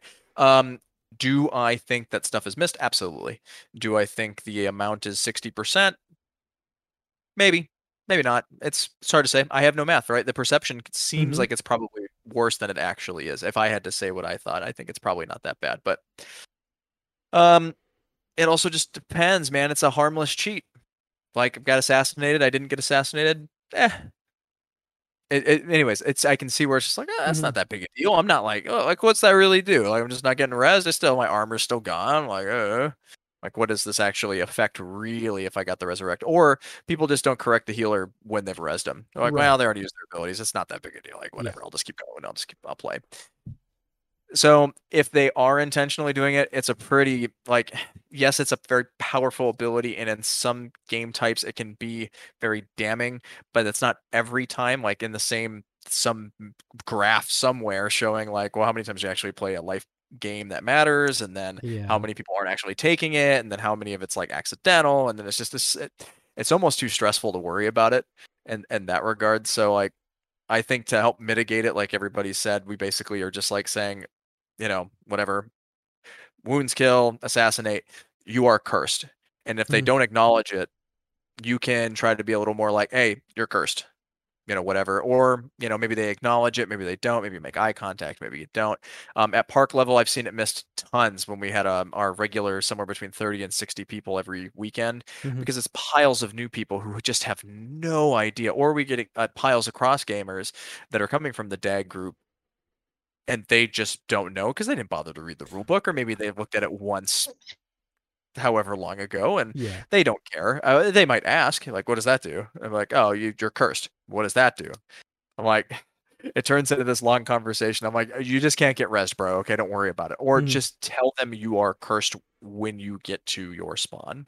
Mhm. And that lets them go back and they're like, I'm cursed. And hopefully the person who's been playing long enough knows and it's less conversation while still getting the point across. Or they don't care and they just get rezzed anyways, like, okay, cool. Mhm. Thanks. Sweet. And they keep going and it just doesn't matter too much. So is it a rampant issue? Probably, but it's unlimited, so who cares? It's different than like Fight After Death. Right, like if we want to make a good comparison or an interesting comparison, if I use my Fight After Death and I'm, let's say, courteous, and someone gets kind of bowled over in the thing, and I stop my count at like 2, 1, 2, oh, Jimmy, are you okay? I'm so sorry that you fell down. Let me check on you. Okay, I'm Mhm. gonna return to play. Oh, well, you stopped counting, so you're fucked. On my twice per game per Yeah. refresh ability, that is aggravating. That blows. Assassinate? Who gives a shit? I'll just assassinate him again. It just like if we're being super frank about this, like it doesn't matter. I can do it as much as I want. Whereas other abilities and other classes are much more damning if they get cheated or not taken or something goofs up. You're being a decent human being. Right. Or whatever the case is, or somebody pulls some stunts. I think I talked about this in the Barbarian one where a guy went in a Fight After Death and Megiddo had told a young impressionable Amtgarder, this guy, that you should hug him if he goes into Fight After Death and ask if they're okay. And when they get upset, when they stop counting, you make it like, whoa, bro, are you okay? Are you okay? You were so mad. You were just yelling and counting. And they go, we know I'm good. I'm like, oh, okay, cool. Well, you broke your count. Sorry. And then you go back and fight. I did that at Known World War, like their first one, No. something like that. It was hilarious. Now, don't get me wrong. Is it okay? Well, not really, but it was pretty funny. You know, and so anyways, the point is that like that's much more damning. They get 2 of those. That's pretty shitty. Assassin is just not in the same grade. I think that's probably why I don't care because who cares? I could just do it a million times, as many times as I want. It's Mhm.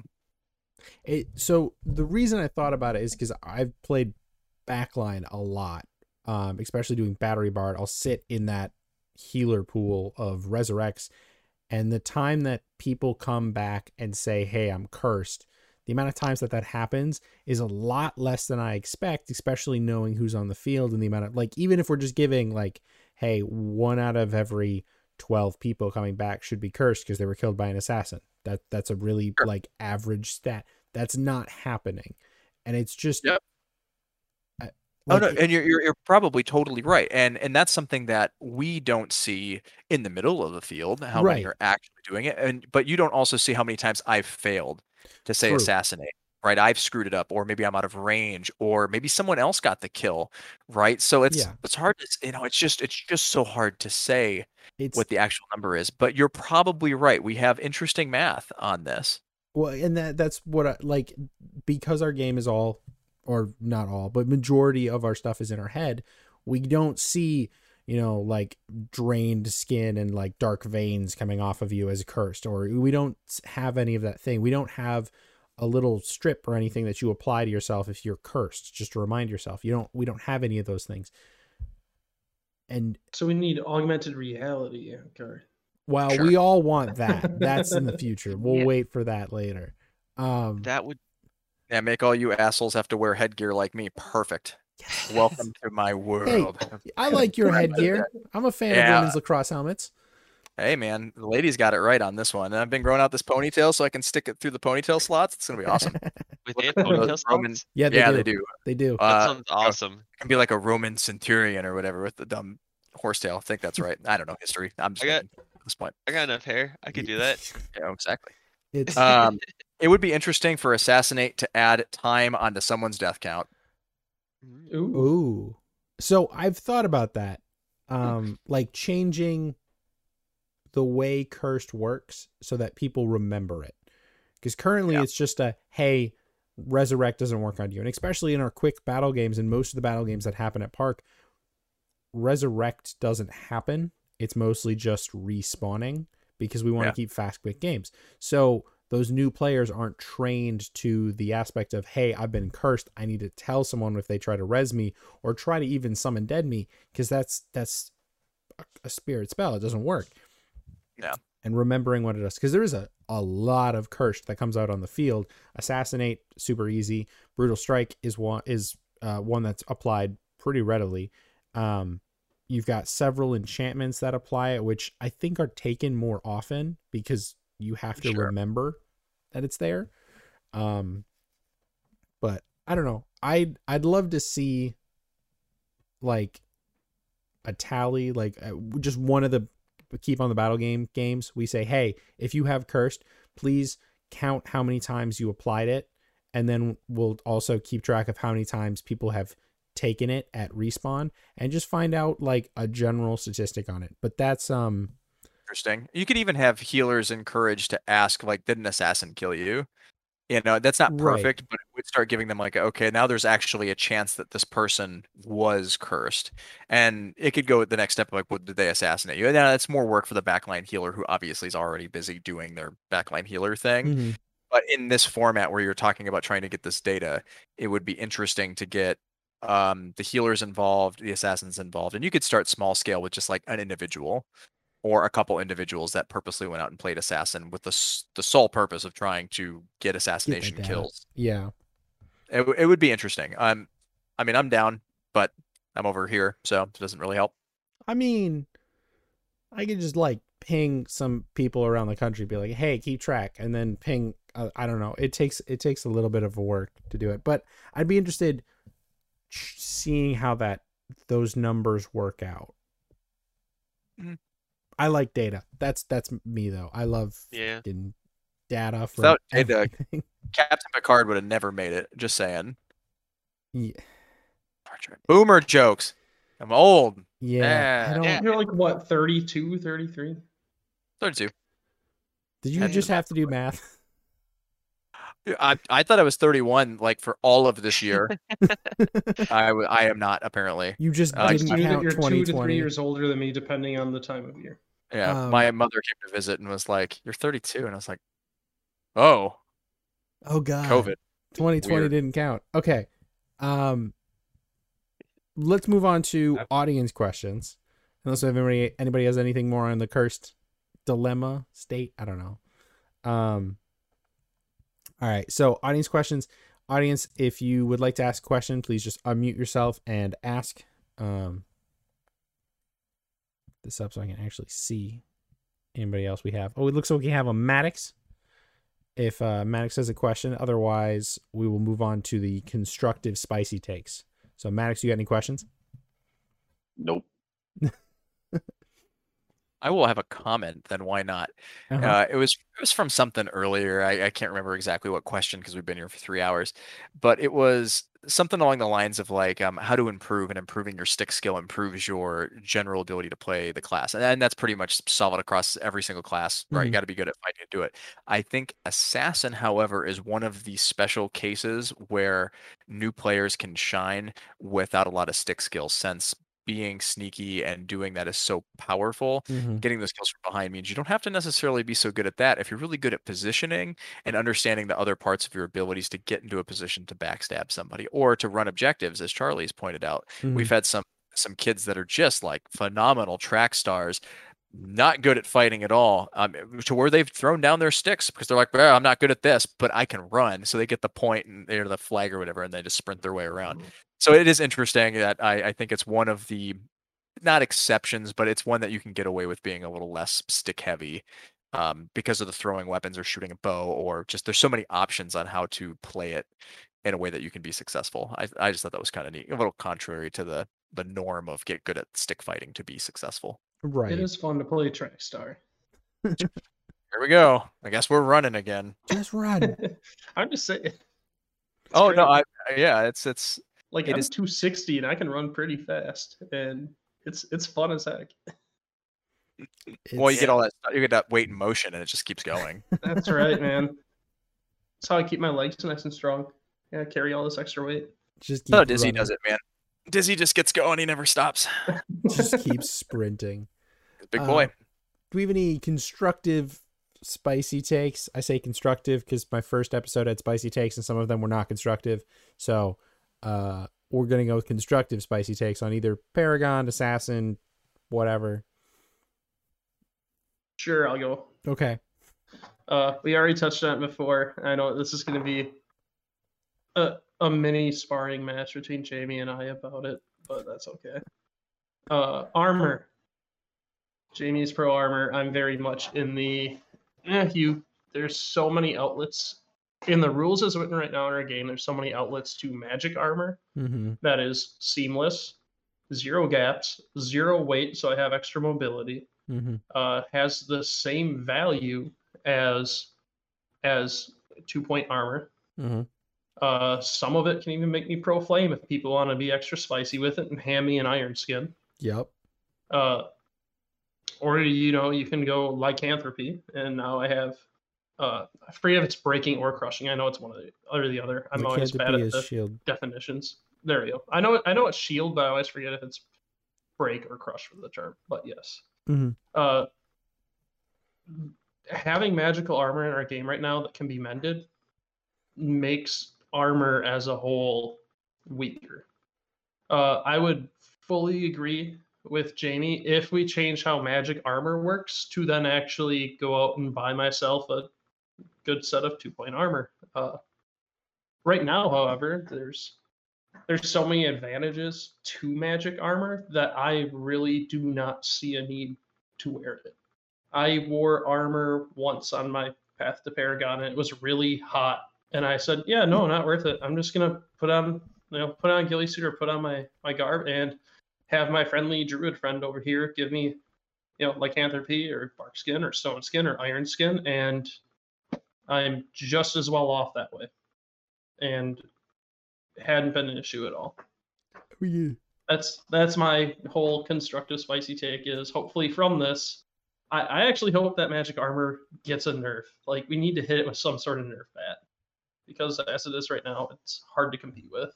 I mean, you're probably right to some extent. Like, I don't really disagree with you on magical armor being this very versatile and powerful thing that you can do, especially on the classes that don't break like 2 points of armor, right? It's Mhm. hard to compete with 2 points of armor and some additional effects that make them very powerful. And you're talking about seamless, no gaps, etc. It's not as hot, blah blah blah. Lots of positives.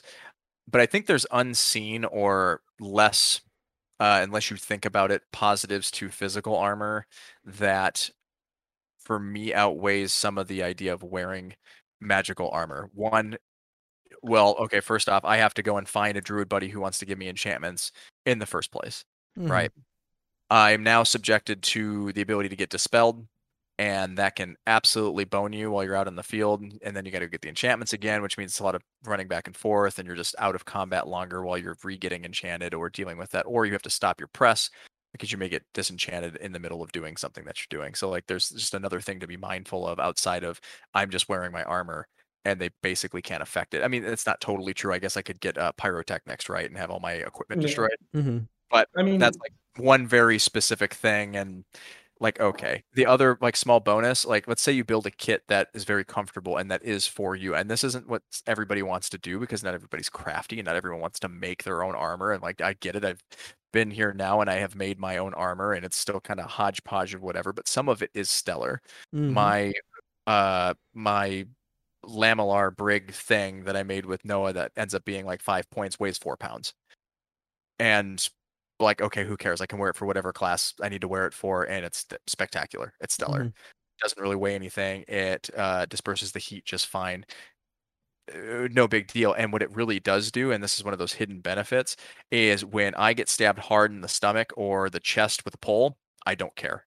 I had Noah hit me with a it's like a 24-ounce hammer to test the armor, and I'm like, okay, cool. So like, it's a small benefit. It's not like an actual functional benefit that makes it better necessarily than magical armor. However, if you get heaved in the balls and you weren't wearing armor, or That's heaved, fair. or heaved in the solar plexus or something, it may stop your press.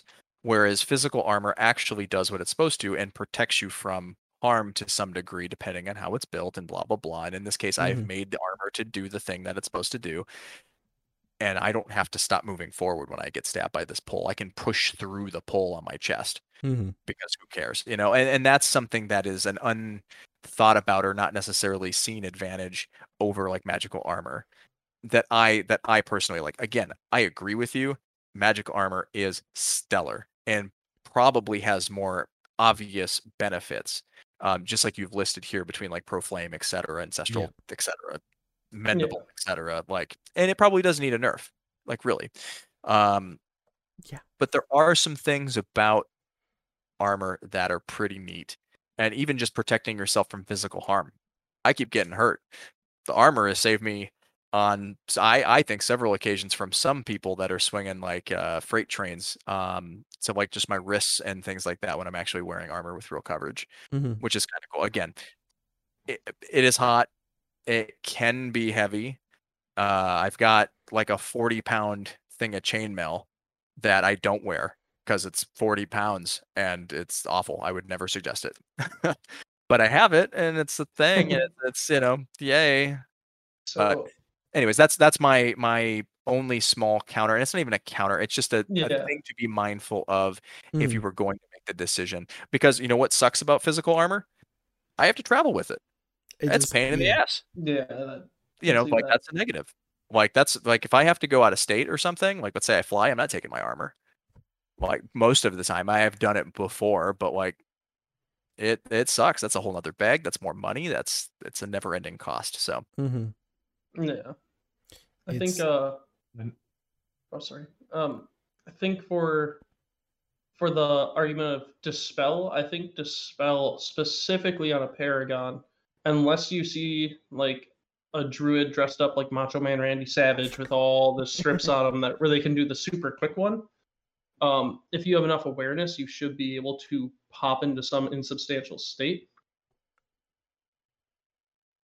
well, and I agree with you mostly on this. However, we got to talk about like the average player, right? Yeah. No, I And hear you, and it would still stop your press because then you're still spending time popping in and hopping out. into insubstantial and then hopping out. So you are right on the press part. But or you got to didn't mean to cut you off there. I wanted to make sure I no, finished part of my thought before I forgot. no, and I again, I don't necessarily think you're wrong. There are pros and cons to saying, well, Yeah. they're going to dispel me. Do I just continue to go forward and get them while they're casting? I might get Mhm. dispelled anyways, but that can almost trap a spellcaster into wanting to finish the dispel more so than their life.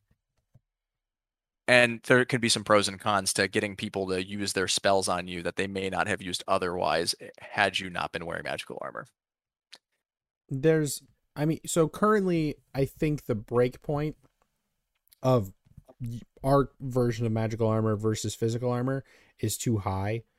If I think magic armor should break point closer to 2 points or 1 point than the benefits of physical armor and stuff, because currently most people don't want to make or take physical armor unless it's like 4 points or more. So warriors, obviously physical armor all day long.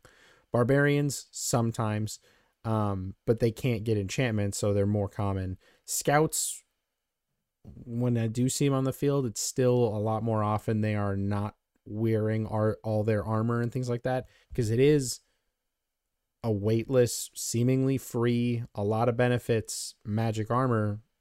A lot of the initial benefits seem better than the downfalls of the physical armor. And mechanically, like if we're just looking at how physical armor versus magical armor works in our game, mechanically, physical armor and magical armor are almost the same thing, besides like, hey, this weighs nothing, or mechanically this can be dispelled and changed, but also have extra effects tossed on it, almost easier than something with physical armor.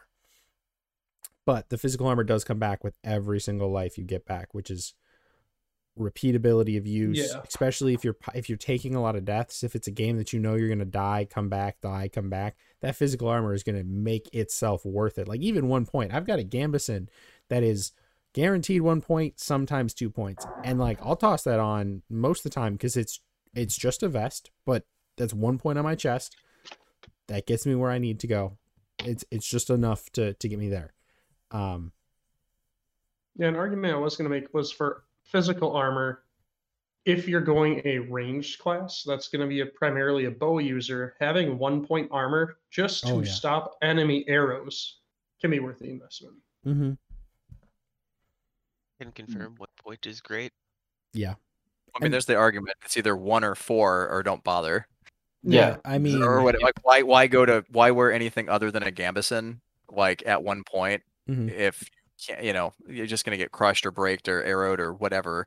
There's a school of thought for this. I don't know that I totally agree with that school of thought, because more points means that Throwy didn't take all my points, or the random hit from the random kid who was behind me didn't kill me, or take my only set of armor. But there's something to be said about it, 4 or more, or 1 or less, or 1 or none, or whatever. Yeah. Unless you have Ancestral.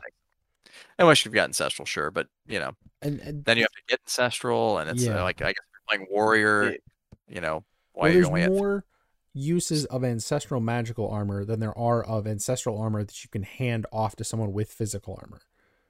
So it automatically makes the magic armor feel like it has an advantage, because most of the time you get it, it has Ancestral, or it has extra benefits just thrown on top, like, hey, you're immune to command, go fuck up a bard.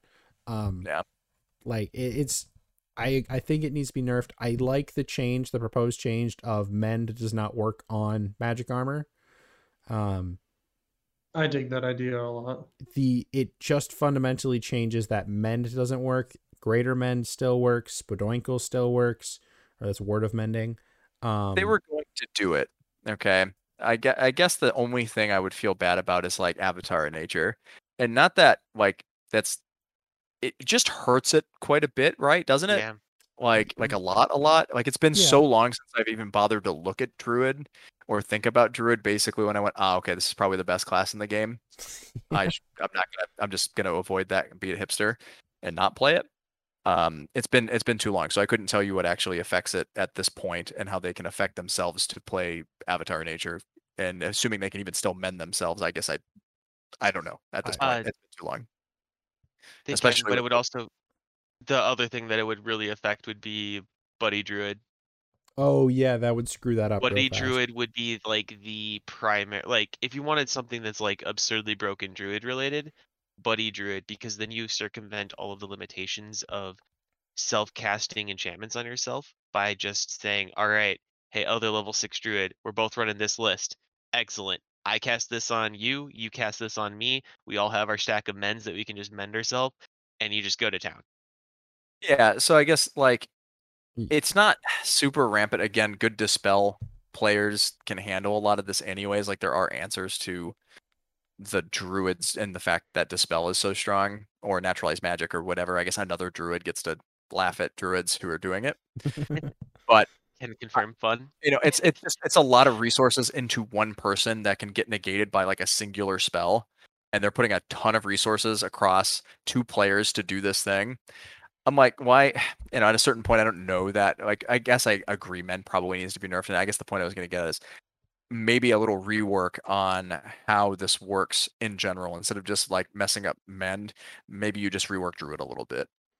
and find a way to make them able to still play this avatar nature without having to suffer the, oh well, cool, I can't actually mend myself or get mended by anybody.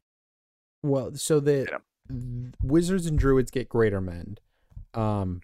Wizards or druids get word of wizards might also get it as well. They get the better mends. And those would still function. Not that they're going to be as usable, because they're still usable. It's just going to be different, because greater mend is all points in one location get fixed.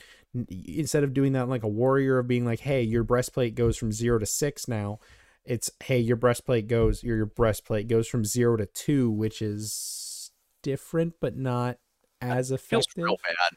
It does kind of, and I mean, like at some points, Badoink Word of Mending is even worse. It feels like, if you're not utilizing it to get as much things fixed, because it is a big spell.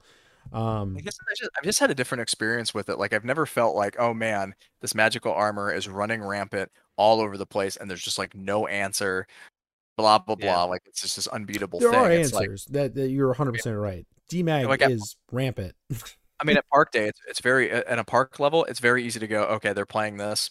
I guess I'm just gonna, make sure somebody that is playing can do this. And even then, the person designing the games, if I'm running the games, I need to balance this in a way where they have an answer for them. And if they don't, if no one's running Dispel Magic of any kind, any way to get rid of these enchantments, I go, hey guys, this person's playing this. Do you want to rework your list a little bit so we can balance this? Because otherwise, this is what's going to happen, and you can all see that it's going to happen. Right. I'm being transparent for you. This isn't some sneaky gotcha moment. I hate that. Like, this is what they're doing. Would you like to do something about that? Yes or no? No? Okay. Well, then they're going to do their thing. They're going to have fun. And you guys are going to get destroyed by this guy because you didn't bring any answers. I mean, I don't know. Also, a lot of other classes have CC that you could just permanently make them not be able to do anything. So even if you don't have DMAG, that's like another thing. But that's like an answer to most things, and another reason why Druid's really strong. I mean, Yeah. Druid has the same synergy with itself that Warrior has with itself, which is a much more complicated feat, because Druid is a caster, and there are so many options on how to build that class, and they're all really pretty good. Like, there's only one or two ways to build it wrong, and it's still effective. There are definitely ways to build a healer so it's useless. Like, it literally gets 4 spells. Like, there's a way to do that. There's a way to do it. You can't do it with Bard, but you can do it with Wizard and Healer. You can literally build a caster that gets like 4 spells total, and that's all they get because their subclasses or their archetypes restricted them too much. Druid doesn't really have that. Like, even if you do the all of the combo, if you for some reason do Ranger, Summoner, Avatar, Nature, you still get a handful of spells. You still get weapons. You still get it's weird, but it works technically. It just probably needs a small rework, like, realistically. I don't know what the answer is again. Like, at this point, COVID plus not playing it for so many years out of the loop. I mean, Like, is it nerfing Druid, or is it bringing everything else up to that level of synergy? I feel like Druid is one of the tippy top classes in the whole game, arguably between, I mean, I love Assassin, so I like to put it up there. It's good. But like Warrior and Druid is the things, and again, Warrior, we talked about this before. I think Warrior gets the backseat to it because it needs Enlightened Soul to compete at the same level that Druid can do on its own by itself, basically. Kinda, yeah. Where they get to run around.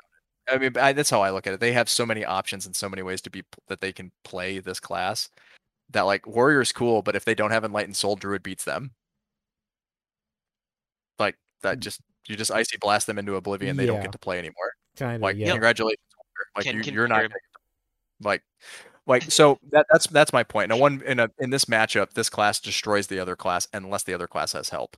Mm-hmm. It's just okay, cool. So Druid's number 1 in my opinion for that basic reason. And then it's like Warrior, and then I like Assassin, so I'd probably put Assassin as third.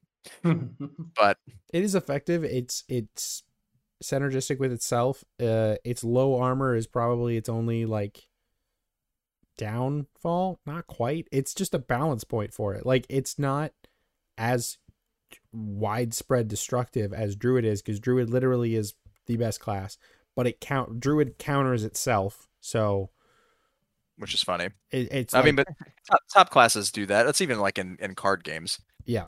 Like, some of the top decks counter each other, which is hilarious. It depends on the game that you're playing, but Mhm. I know that we're sort of like into the weird off-topic part of this thing, which is why I'm like just kind of rambling about the other shit now. But Bard would probably be 3 realistically, except the skill cap on this is so high. So I'd say that Bard has to be 4 or 5, because the micromanaging you have to do of yourself to be an effective Bard is stupid ridiculous. Like, So there's are no we- autopilot for Bard. Well, if we compare it to like a League of Legends champion or whatever, or Magic or something, like the top thing is still the top thing if you can utilize it being the top thing, Sure. and Bard can do that if you have the skill to do it, but I Ye- think the majority of people don't, and that would Yeah. make it less good. I think that's, but I think Barbarian suffers from the opposite. There's so many people playing Barbarian that aren't Yeah. good at it, that when people are good at Barbarian, people are like, how did you do that with a class that's bad? It's like, it's not really, it's not great, but it's not that bad of a class. It's just not utilized.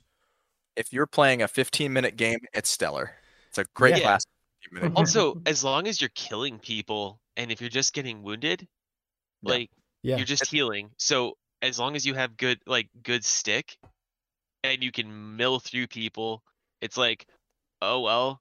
That I was get- that was in the That's bad. Barbarian Paragon chat. It's a great pickup class.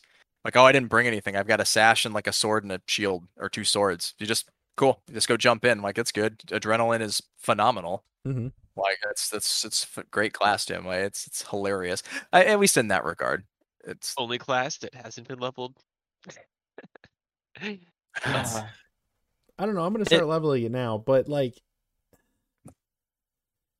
it can be fun. I wonder if, and because all of this, like you said earlier with the whole curse thing, it's all a lot of perception. I wonder if our perceptions of classes are affected by, or as greatly as we think, are affected by the players that play them. Like, Well, sure. Just the fact that we've talked about Scout is bad or Barbarian is bad, there are enough people who say it that it's basically true, whether it was Mhm. actually true or not, right? In the same way for saying that Druid is OP or Warrior is OP or whatever, right? Mhm. We all affect it to some degree by just talking about it and saying it, yeah, I love data, but I want to see, like, Barbarian is the one that I think of the most, but I think Assassin suffers from it as well.